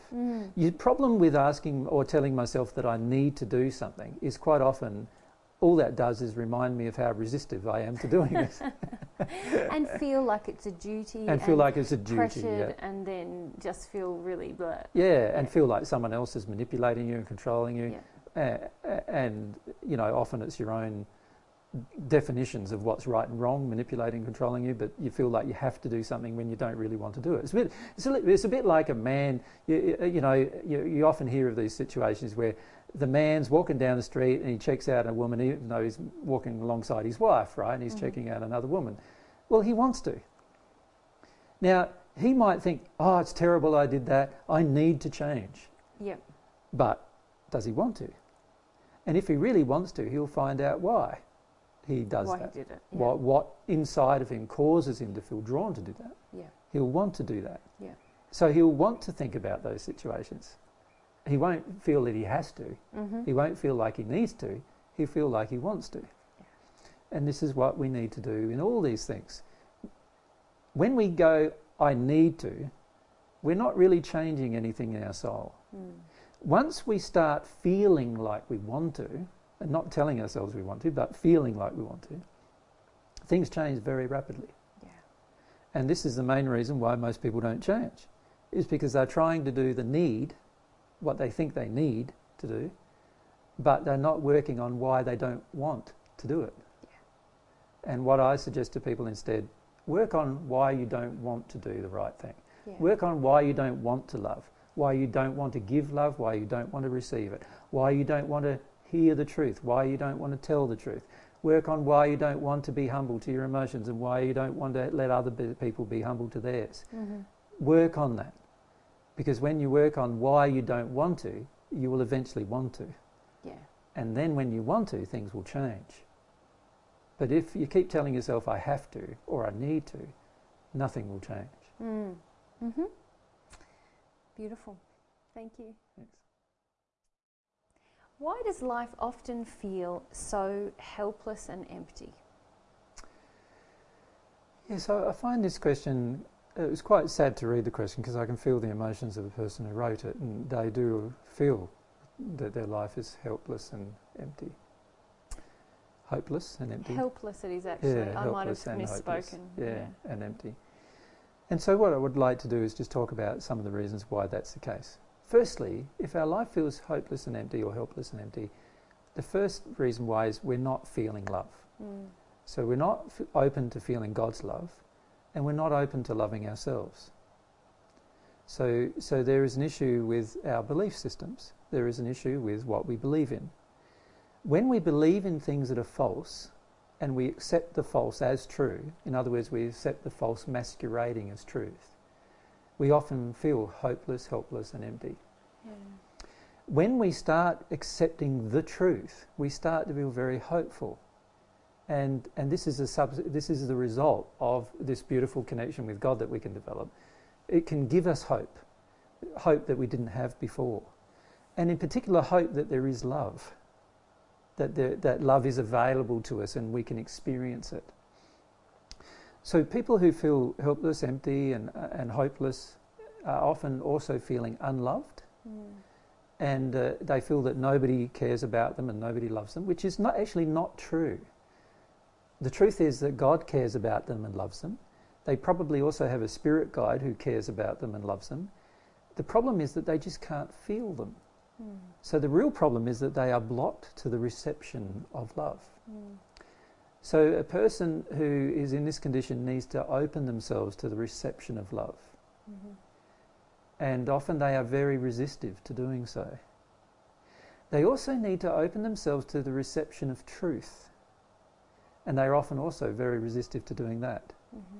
In other words, they wish to remain in a hopeless or helpless condition because they don't want to have to make a personal effort to get out of that condition. Mm-hmm. They want somebody else to come along and rescue them from that condition. Mm-hmm. Now, God waits for us to desire to get out of a condition before He sends someone to our rescue. So unless there is a real desire in us to get out of that condition, we will not be rescued from that condition. So we need to ask ourselves whether we sincerely wish to get out of that condition or we have become addicted to feeling hopeless and helpless and empty as a way of avoiding our life and a way of avoiding our experience and a way of avoiding ourselves and the environment in which we live. Yeah. And most people who feel these emotions are avoiding those four things. So what I would recommend to people who are feeling these particular feelings is to focus firstly on the fact that there is love available for them from God and also from their spirit guide, even if no one else on earth loves them. Right? There is truth available to them if they want to hear it. Mm-hmm. But they're going to have to exercise a desire to get out of this addiction to feeling helpless and hopeless and a desire to know the truth. They're going to have to exercise a personal effort. They can't wait until somebody comes and rescues them, because nobody will rescue them until they have a desire to get out of their condition. And I would encourage them to do those things. Now, usually that is again an exercise of will. When we are addicted to feeling hopeless or helpless, or addicted to feeling like nobody is going to come and rescue us and nobody really cares, there are usually very strong addictions that we have that we need to give up. And oftentimes we're very unwilling to give them up. So one of the things we will need to focus on is, why is it that we wish to hold on to these concepts of the world? And why is it we wish to believe something that is not true? Because God, the greatest being in the universe, loves us, and therefore we are loved. Yeah. And therefore nothing is hopeless or helpless, and we don't need to feel empty. Yeah. So I would encourage people to examine why they feel addicted to such emotions, rather than actually being open to the reception of the truth, which is that God really does love them. God's got an immense amount of truth that God wants to share with them, and once they receive that truth, they're going to feel very hopeful. They're going to be able to be in a position not only to help themselves but help others. Yeah. And they won't feel empty ever again. Yeah, I know from my own experience, when I feel empty, it's usually because I've gone into so much suppression in avoidance of deep fears and terrors. Correct. That I don't believe, or have the false belief that I can't handle. And so I suppress. The effort required in suppressing that suppresses absolutely everything else. And it is empty. It feels like an empty existence, because there is no energy in motion. There's no emotion flowing anywhere. But let's, instead of focusing on what it feels like, let's focus on what caused it. Which was, as you said, the desire to suppress some emotion. So a person often feels hopeless, helpless and empty because they desire to suppress how they really feel. They don't want to feel the pain of how they really feel. So they prefer hopeless, helpless and empty.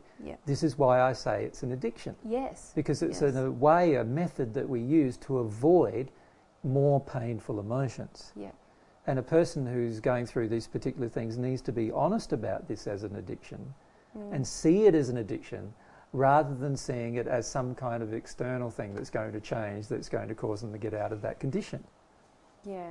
So to recap what you've said, you said feeling helpless, hopeless and empty is an addiction. It's an addiction. Yes. It comes from a belief in things that are false. Comes from believing things that are not true. That are not true. You know, and particularly believing things about love that are not true. That are not true.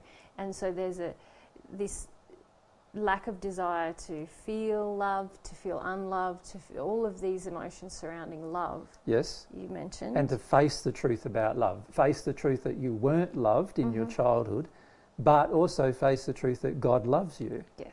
There's two truths there, you know, that you need to face. You might not have been loved by people on earth, but God loves you. So somebody does love you, and you need to be open to that truth. Most people aren't open to that truth who feel these emotions because they want to not feel an emotion. They don't want to feel the pain of not being loved. So that's why these emotions are addictions. They're not real emotions. They're not causal emotions. They are emotions that we create because we wish to avoid causal emotions. Yeah.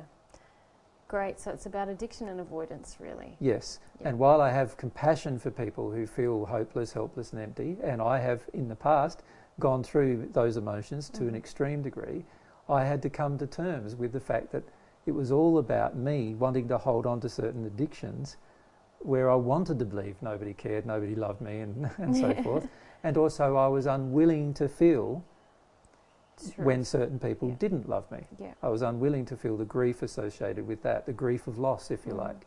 And once I worked through the grief of loss and the grief, and also worked through receiving the truth that God still loved me, then I got out of the hopeless, helpless feelings and I no longer felt empty. I felt positive and I felt like I had something to live for.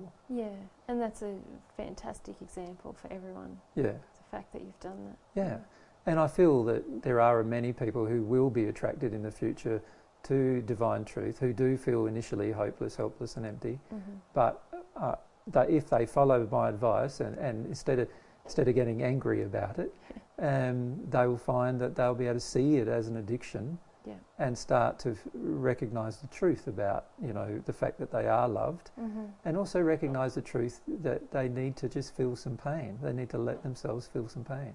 And if they let themselves feel and become sensitive to this pain, they'll actually feel also some pleasure. Because at the moment, when we go into this heavy suppression, which is a person who feels these emotions always goes into, they are suppressing every part of the soul. So you're not going to feel pleasure or pain once you start suppressing your pain. And this is a principle that people need to keep in mind.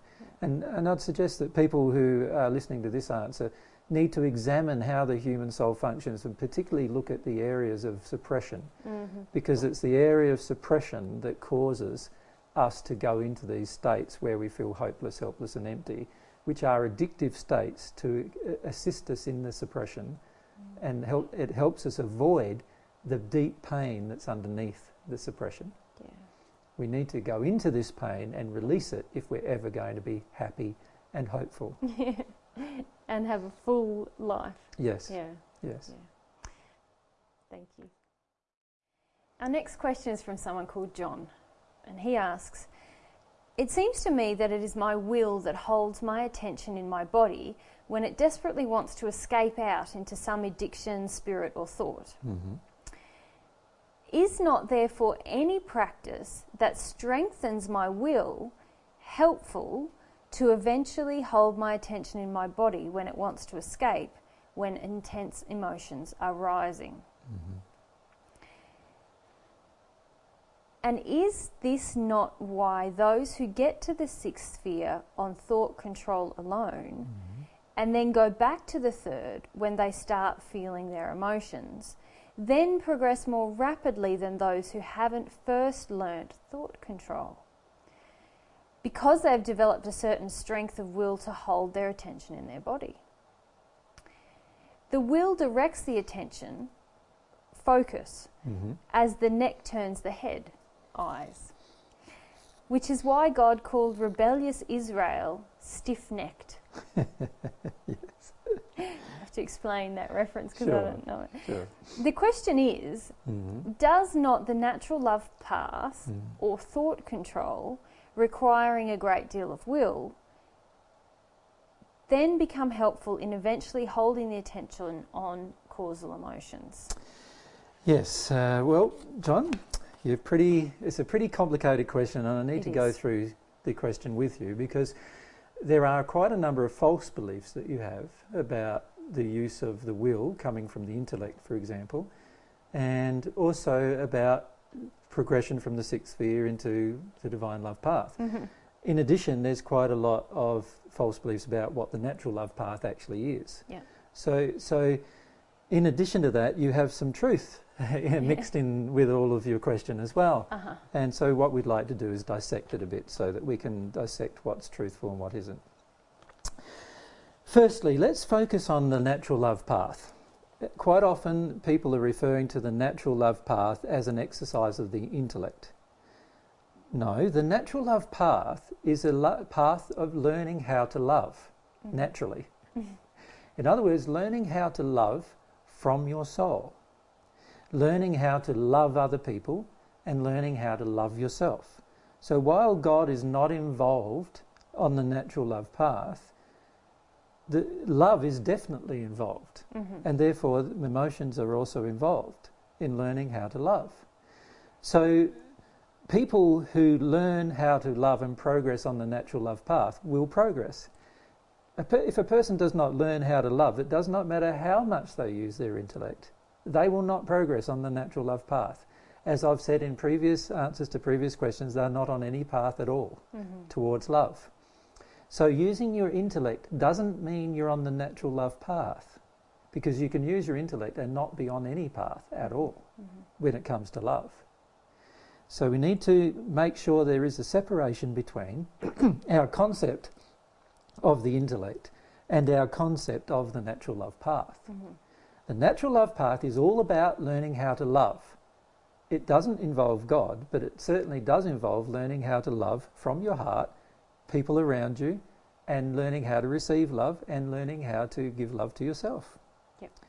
So it's an essential part of your progress, whether you progress towards God or not. If you want to be happy, you're going to have to learn how to love. And while it may involve your intellect, it is not the result of the involvement of your intellect. It is the result of you learning and feeling love. That's how you progress on the natural love path. Yes. So we need to be very specific about that. Secondly, there is a misinterpretation in his question about the use of will. John is basically suggesting that the use of your will comes from your intellect, and that is not true. The will is an expression of the soul, and the intellect is just a tool that the soul uses to express its will. So the use of will is a soul development tool. It's not an intellectual development tool. It's not something we can intellectually develop either. And yes, a person who progresses intellectually in love and finish up growing in love without God is having to have an extreme use of their will to do so over many, usually hundreds, if not thousands of years. So of course, they do now know how to use their will. That is true. So there is development. There is development in the soul of the use of will. And the use of will has to be developed whether you're on the natural love path or on the path to God. You must learn how to use your will properly. Well, on that point, I can use my will to shut down my emotions really strongly, and I can develop the use of my will in that way. That's not going to help me, though, because... It may help you if you shut down the emotions that are negative in the use of your will, in the sense of how you become more expressive with your love. Oh, yeah, no, I'm sorry. I mean, it's not going to help me when I then decide that I want to focus on causal emotions. My will is already... Will is not a tool that we just put a task in front of and say, go do that thing. It can be. It can be. So it can be a tool that you put a task in front of and say, this is how I wish to use my will. Yes, it can be. And that is a soul-based function.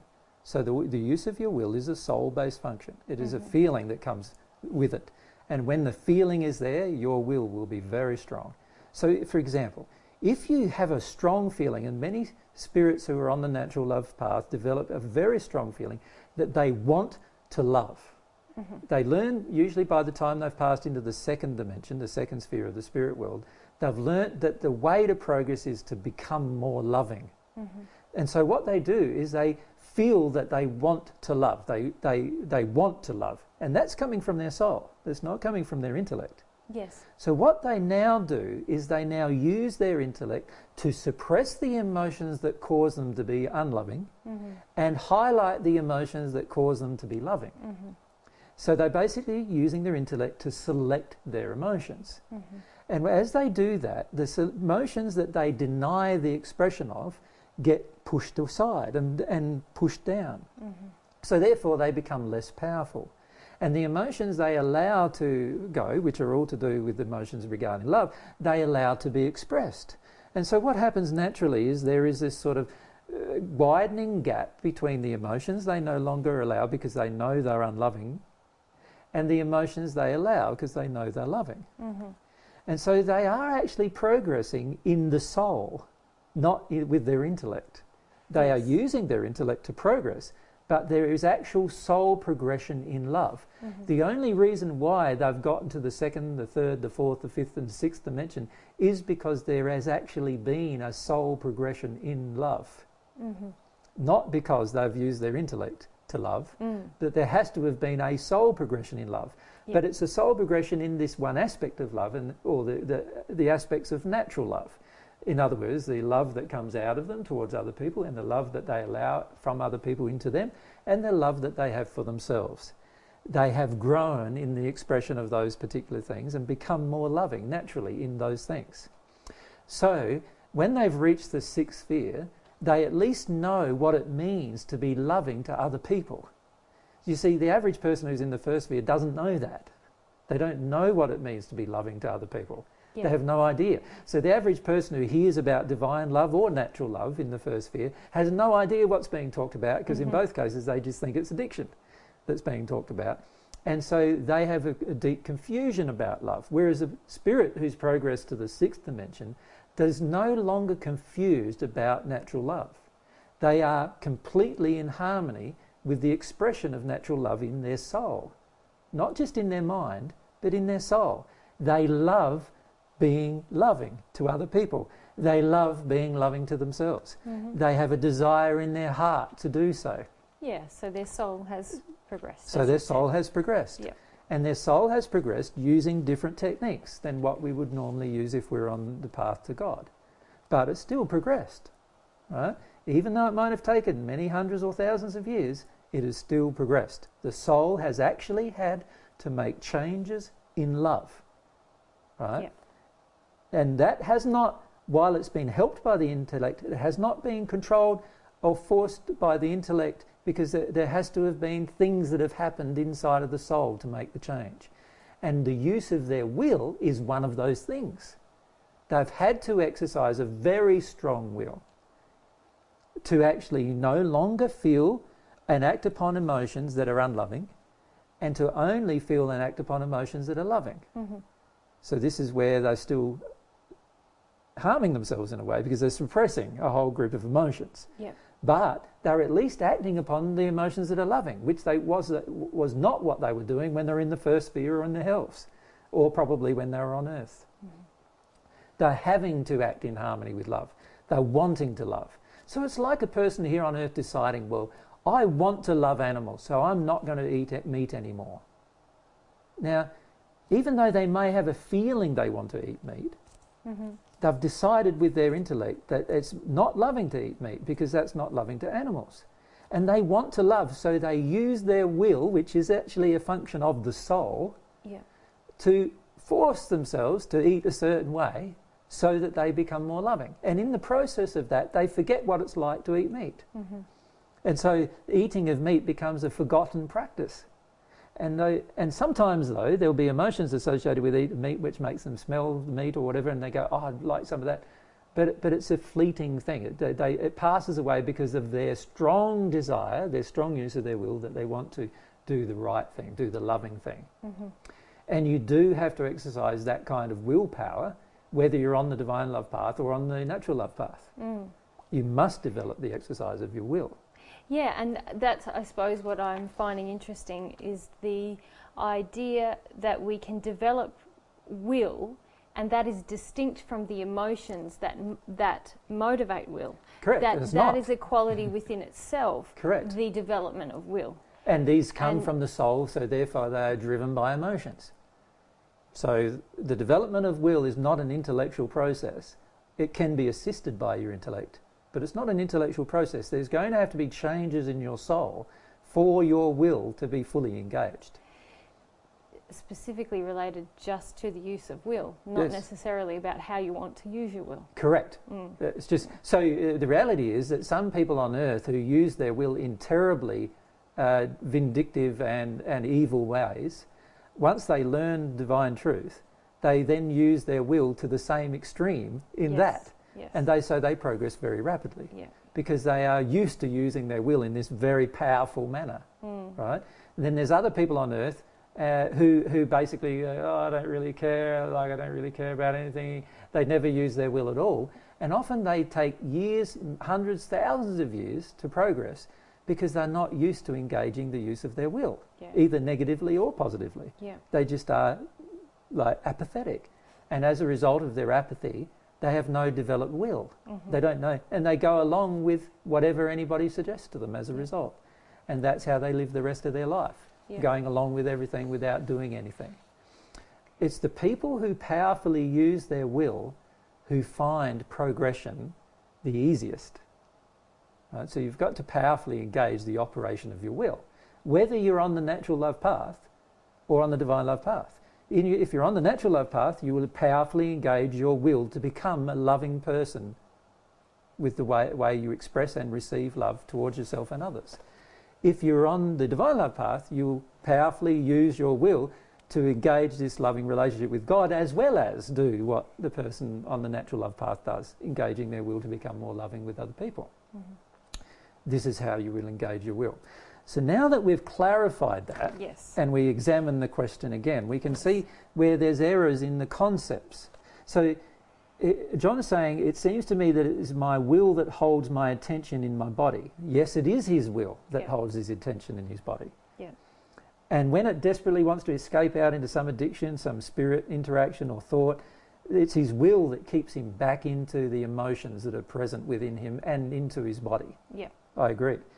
He says, is not therefore any practice that strengthens my will helpful to eventually hold my attention in my body? Yes, it is. Anything that helps you strengthen the operation of your will is a soul-based progression. It is definitely going to help you to progress, even if you're going to feel, whether you want to feel emotions or not, it's going to help you progress. So can we talk about that in terms of ways to strengthen our will? Well, because I feel that's a completely different question, perhaps. Okay. Like, I feel we need to ask that maybe as the next question. Or like, how do I strengthen my will? Is a good question. And it needs to be answered directly. But I feel, firstly, we need to answer this question. We need to acknowledge, yes, that there are practices, and any practice that helps you strengthen your will is definitely going to be helpful in your progression in love, whether that progression in love is on the natural love path or on the divine love path. It doesn't matter. It will help you progress in love. Now, this is where he goes wrong with his reasoning. He says, and is this not why those who get to the sixth sphere on thought control alone? No. Nobody gets to the sixth sphere on thought control alone. There must be a soul-based exercise of their will to become more loving to get to the sixth sphere. So it's a soul-based interaction to become more loving from a natural perspective, to become more loving with my brothers and sisters and with myself. Not loving with God, but loving with myself. And so the way I have got to the sixth sphere is not by thought control alone, but rather by using my will in a very strong way to deny all of my unloving emotions and engage all of my loving ones. That's what I've done to get to the sixth dimension. And so I have learned, if I've got to that stage, to use my will quite strong. Now, if I've used my will in that regard to feel emotion as well, then I am well tuned to receive information about God. But if I've used my will to deny certain emotions, I am going to find it very, very difficult to use my will to do the opposite thing, because I've become addicted to putting down emotion. And so we can't presume that a person who's in the sixth sphere will find it easy to go back to the third sphere and then progress on the divine love path, because that is not the case at all. The majority of our emotional injuries revolve around God. So therefore, and also, by the way, all of those injuries are emotional. And if I'm used to denying the emotion rather than accepting it, receiving it and working my way through it, or I'm used to denying God, I'm going to find switching over from the natural love path to the divine love path very, very difficult. You can't assume that every sixth sphere spirit finds it easy to go back to the third sphere and onwards. In fact, the majority I've spoken to find it almost impossible to do that. So we can't assume that they find it easy. However, they do have a very good exercise of their will. And when they do decide to start feeling their emotion, and when they do decide to really give it a go... But that's not a thought either. That's not a thought either. That's a feeling. When they decide in their heart that they really want to do this and really want to give it a go, then they have a tendency to progress quite well, no matter what their background, right? And if they have the additional problem of suppressing their negative emotion, then they'll have a lot of difficulty unsuppressing those emotions. They'll have a lot of difficulty reversing what they've done for many hundreds, if not thousands of years. It is difficult to reverse those processes. And sometimes the only way to help them is to take them back to their life on earth, so they have a reconnection with some of those very hard and unloving things that happened to them in their earth life, before they reconnect with some of those things emotionally. So he says now, because they've developed a certain strength of will to hold their attention in the body. Yes, they have, but it's not by thought control. Yes. It's by feeling control. They want to feel these things. They have a desire to feel these things that are so intense that they're willing to override certain feelings in preference for loving feelings. They're willing to override unloving feelings and suppress them in preference to having loving feelings. Yep. Right? Of course, when they do this, they don't understand the law of suppression in the soul. And they also don't understand the law of dominance in the soul. The principles of dominance and suppression mean that if I suppress, other emotions will be suppressed. So they don't feel pleasure as much as they could. Yep.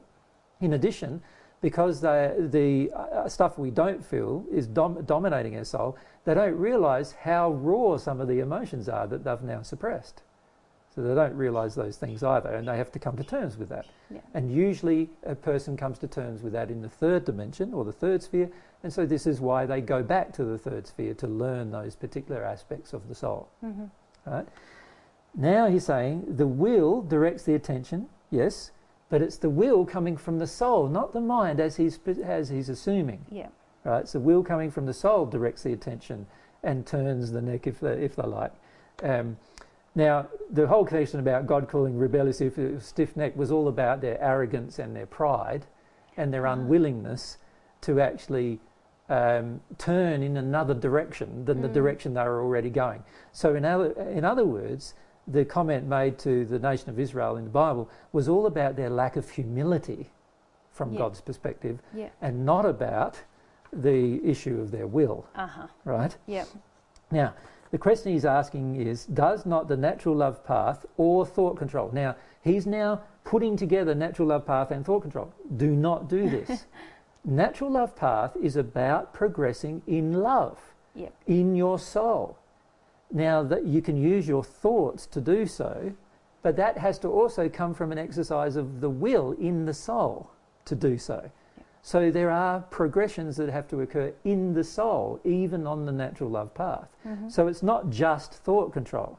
Now, of course, the natural love path is dominated by people with lots of thoughts as a result of this suppression and dominance processes. They are trying to suppress the dominant negative emotions, and so what they've got to use is an extreme amount of their will to control the thinking about their negative emotions. Yes. So now they do have to have some thought control, but that's not the reason why they got to the sixth sphere. They got to the sixth sphere because their soul actually changed in love. Yes. There was a feeling change inside of them about love, and that's what caused them to grow.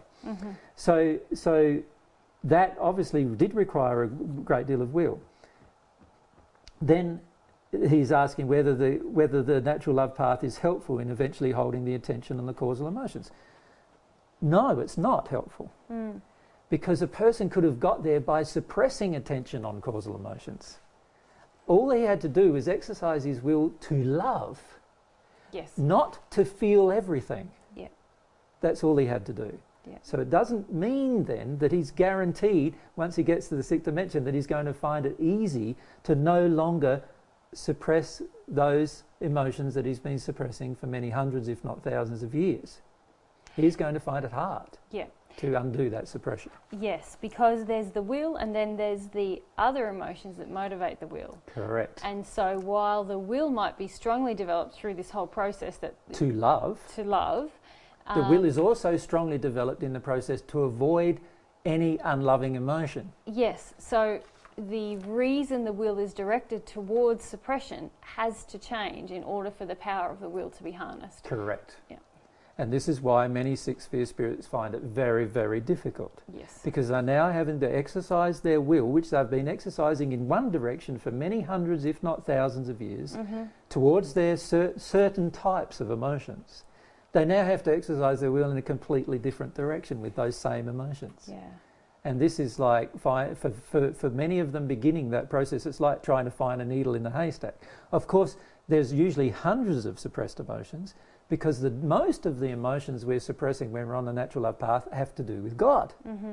So there's all those emotions, all festering within the soul, all causing the dominance of the will in a certain direction, to be without God in your progression. Yeah. And all of those have to be undone if you want to progress towards God. Yeah. So this is why six-sphere spirits find it very much more difficult than John is assuming. Yes. The reality is some six-sphere spirits, and it's those spirits who have not suppressed emotion so much, who will find it easier than the ones who have used a lot of controlled will in order to suppress their negative, unloving emotions.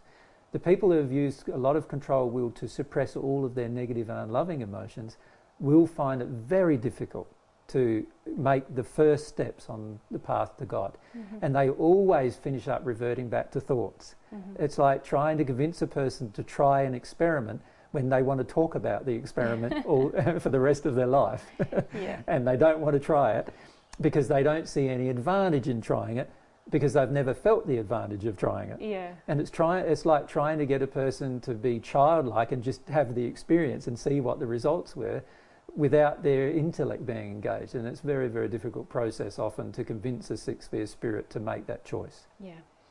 But it's a very, very good question for our six-sphere spirit friends. Because many of them will need to at some point go through this process where they now use their will no longer to suppress the unhealed negative emotions that are unloving, but rather to work through the reasons why those emotions still remain within their soul. And that does require an extreme amount of their will to do so, but many of them have used their will in positive directions in the past. So there's no reason why they can't use their will in a positive direction with this particular aspect of the soul as well. And just to recap, you've said the will originates in the soul and it's not a thought control process. Correct. It can engage the thoughts, but in the end, it has to begin with a desire in the soul. So we can't confuse the will or the natural love progression with the process of thought control. Correct. And they're all completely independent things. So that's one thing. The second thing you've pointed out is that the development of will, the strengthening of will, can be helpful when the motivation or when the emotions that motivate the will are in a positive direction or a direction towards God. So you could say that a person who's on the natural love path has used their will in a partially positive direction, in that they have used their will to become more loving towards themselves and to other people. That's a beautiful use of their will. But they haven't yet used their will to become in a relationship with God in a loving way. So they haven't used their will in that direction. They've also used their will to suppress their negative thoughts and feelings. And that's another way that they've used their will in a destructive way for their own soul. So they have to undo those particular aspects of how they've used their will, which is often difficult if you've been doing that for many thousands of years. And probably the guts of John's question is really about feeling that strengthening his will, which he believes is thought control, is going to help him with his causal emotions. Yes. If he understands that strengthening your will isn't about thought control, it's about feeling, the desire to strengthen your will in a certain direction. It's about a feeling that's happening from the soul. If he just focuses on that, yes, the answer to that question is yes. If you strengthen your will, and there are certain techniques that you can do, there's all sorts of things you can do to strengthen your will. If you strengthen your will, you'll do well on the divine love path, because every person who's on the divine love path has to have a strong will. Just like every person on the natural love path has to have a strong will. Because to become more loving, you're going to have to use your will to do so. Whether it be with God or with, by yourself, becoming more loving with the love that's coming out of yourself. So yes, the use of will is extremely important, but it's not thought control. It is based upon feelings of want to use your will in that direction, and having those feelings develop so strongly that they motivate your thoughts to do so. Great. How do we strengthen our will? Well, you'll notice with all of these discussions about emotions that we've had, all of them so far we've talked about a lot to talk about the use of our will. Mm-hmm. And so it makes sense then that we're going to have to use our will in certain directions. If I first can mention the directions in which we need to use our will, if we're going to progress towards God, we're going to need to use our will to receive God's love. Mm-hmm. We're going to need to use our will to give God love. Mm-hmm. We're going to need to use our will to receive love from others. Mm-hmm. And we're going to need to use our will to give love to others. We're going to need to use our will to become a more loving person. Mm-hmm. We're going to be needing to be using our will so that we receive more truth, so that we love truth. So seeking truth. We would need to use our will to seek truth. Yeah. We wouldn't want to oppose truth. We'd also want to use our will to tell the truth, to speak the truth, both to ourselves and to other people. We don't want to fool ourselves with lies, nor do we want to deceive other people with lies. So we'd want to tell the truth to ourselves and to others. And we'd have to use our will to do that. And we're going to have to use our will to become more humble individuals, and even use our will to allow other people to be humble around us. So that's a lot of exercise of our will that we're going to need to engage. So the question then becomes, how do I engage my will in appropriate ways? Well, there are a number of things that you need to do to engage your will, I feel. The first thing I feel is that at some point you need to see the benefits of doing so. And the only thing that really helps you see the benefits of doing so is hearing God's truth on a matter. So at some point, God's truth will convince us enough. It's like getting to know the truth about God and about the universe will convince us enough that we need to engage our will in a certain direction. Mm-hmm. It's like any relationship. So if I wanted to have a relationship with you and I just saw you over the other side of the room, I would have to use my will to walk over and speak with you if I wanted to get to know more about you. Uh-huh. If I wanted to love you and express my love towards you, I'd have to use my will to do so. Yeah. You would have to allow me to express that will in order to receive it. Yeah. Like, so if I wanted to give you a hug, you'd have to allow me to give you a hug, otherwise you wouldn't get one, right? Yeah. So can you see there's a lot of ways in which we could use our will, and I have to see the truth of it first. Mm-hmm. I have to see the truth that I need to take some personal action if I want to receive the benefits. There is no magical solution here where someone will come along and make my will change. It is my will. Yeah. I'm the person who will need to change it. Mm-hmm. So the question becomes, how do I change it? Well, the first way to change it is by knowing or being open to receiving the truth about something, particularly God's truth about something. About? Anything. Yep. So in any direction. Let's say I wanted to hear, let's say I wanted to become more loving. I'd have to be open to hearing God's truth about love rather than the world's truth about love. Because the world's truth about love basically is it's going to cause you lots of pain, you're going to have lots of crying, it's going to be very, very hard, and somebody will probably leave you anyway, and at the end of it all, it's probably hopeless, and most of us end up alone anyway. That's the world's truth about love. Mm-hmm. Well, that's completely opposite of God's truth about love. Now, if I believe the world's truth about love, am I ever going to really want to love? Probably not, because the world's truth about love is telling me there's a whole heap of negatives and there's no positives. There's no upside. There's no upside, there's a lot of downside. So the average person on earth doesn't want to learn more about love because their current definition of love is severely flawed. Yep. Once I learn that my definition of love is severely flawed and want to have a desire to reverse that, I will then probably, after hearing some truth about love, that God is love and it's not the same as the world's love, and the reality is there's no pain in real love and all this kind of thing, and it starts to appeal to my desire, I will begin to develop a desire to become more loving as a result. So that's one motivation. So I could say developing desire comes through knowledge, the development of knowledge, right? And that knowledge has to be based around the truth. And this is one way we develop our will, by focusing on desire for knowledge about truth. Mm-hmm. Another way we focus on the use of our will is by looking at what prevents us from exercising our will.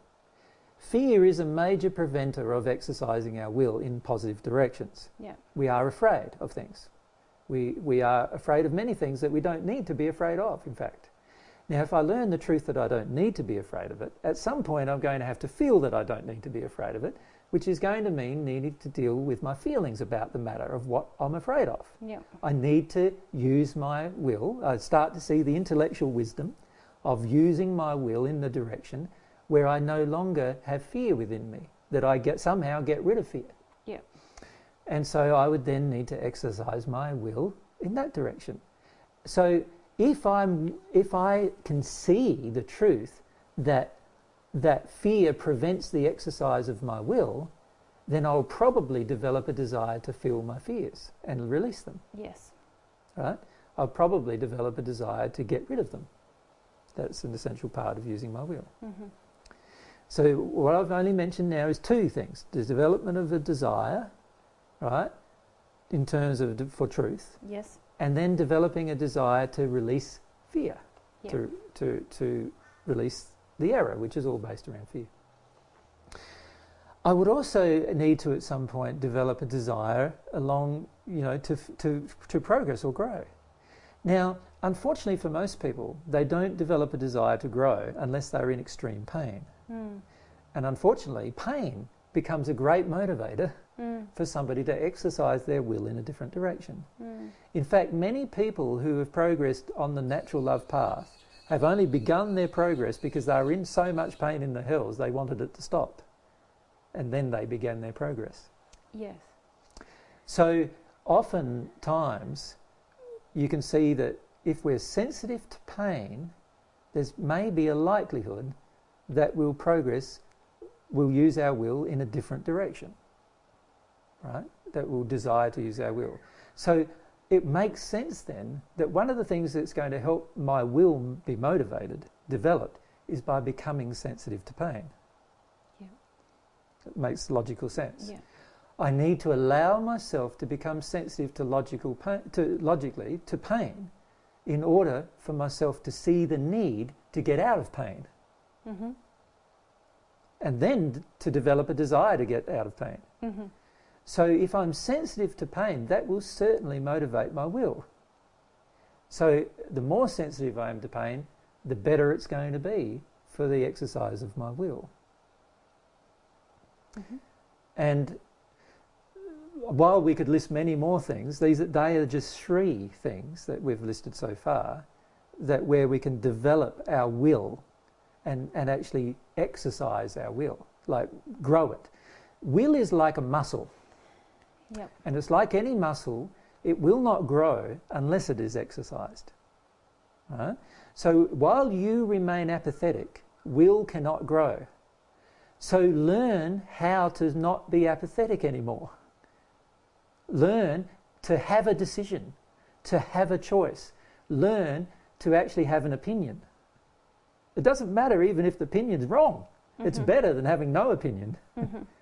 Learn how to express your opinions. This will help the development of your will. You will soon have feedback when your opinions are out of harmony with love, by God giving you this feedback through all of God's laws, and you'll see when your opinions are in harmony with love, generally. But you need to engage your will to have an opinion. And that will help you develop your will further. Mm-hmm. So engaging with thoughts, feelings, opinions, desires without facade is going to help us connect to how our will is already being exercised. Yes. And also to strengthen it, like the muscles that you mentioned. Yes.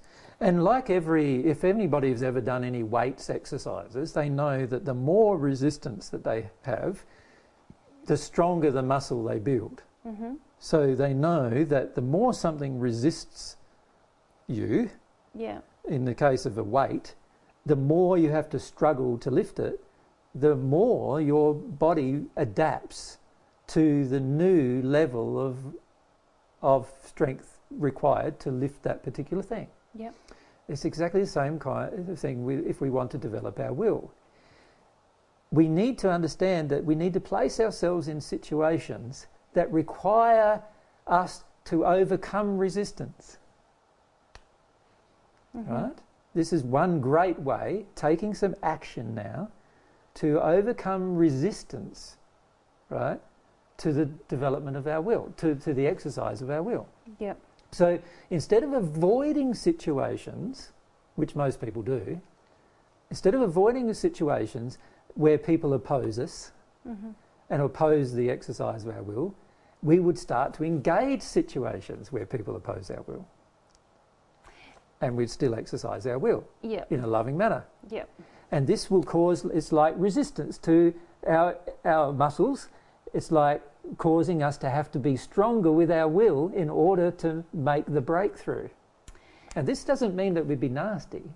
It just means that we're strong, have to be stronger in the exercise of our will. So in situations where usually we would have a different opinion or desire to do something and we that don't is express still in it and we harmony don't with act upon love, it. Yep. Where we usually just become passive and don't engage our will. Correct. It would be engaging our will. And exercising our will, growing it. Yep. Yep. Yeah. Making sure that it's in harmony with love. If we grow it by actually engaging those situations. Yes. By actually, having the confronting talk or having the situation you're afraid of, actually you're now engaged in the situation you're afraid of. It's an exercise of your will now. You have to use your will now to overcome this thing that's opposing you. And the beauty of using your will in this regard is you're exercising it. You're realising the great joy that can come from the exercise of your own will. And once you start feeling joy in the exercise of your own will, there's a higher likelihood that you'll further exercise your will. See, most people have had a lot of pain and suffering in the exercise of their will as a child, and so they have little joy in exercising their will as an adult. So what we need to do instead is allow ourselves to develop this joy of exercising our will by engaging confronting situations which we would normally avoid, and allow ourselves to exercise our will through the engagement of the situation. And this will exercise our will. This will grow our will. And your will needs to grow, because at the end of the day, if you want to become at one with God and you want to be loving and you want to love everyone in the world, even though they don't love you, you're going to have to use your will to do all of those things. Yeah. So you definitely want to learn how to grow your will. So we've been through basically 4 things. Now we could list many, many more things about the exercise of our will. And what we will do, we will have, while we've put this in the emotions frequently asked questions, the reality is it also deserves attention by itself. And so we will have, in fact, a whole series about the use of free will, the use of our will, that we'll answer questions about in the future. And we will engage more ways in which a person can grow their will, rather than just remain empathetic and wait for some miracle to come along, or wait for some saviour to come along to save them from the exercise of their own responsibility to use their own will. Yeah, that'd be great. Yeah.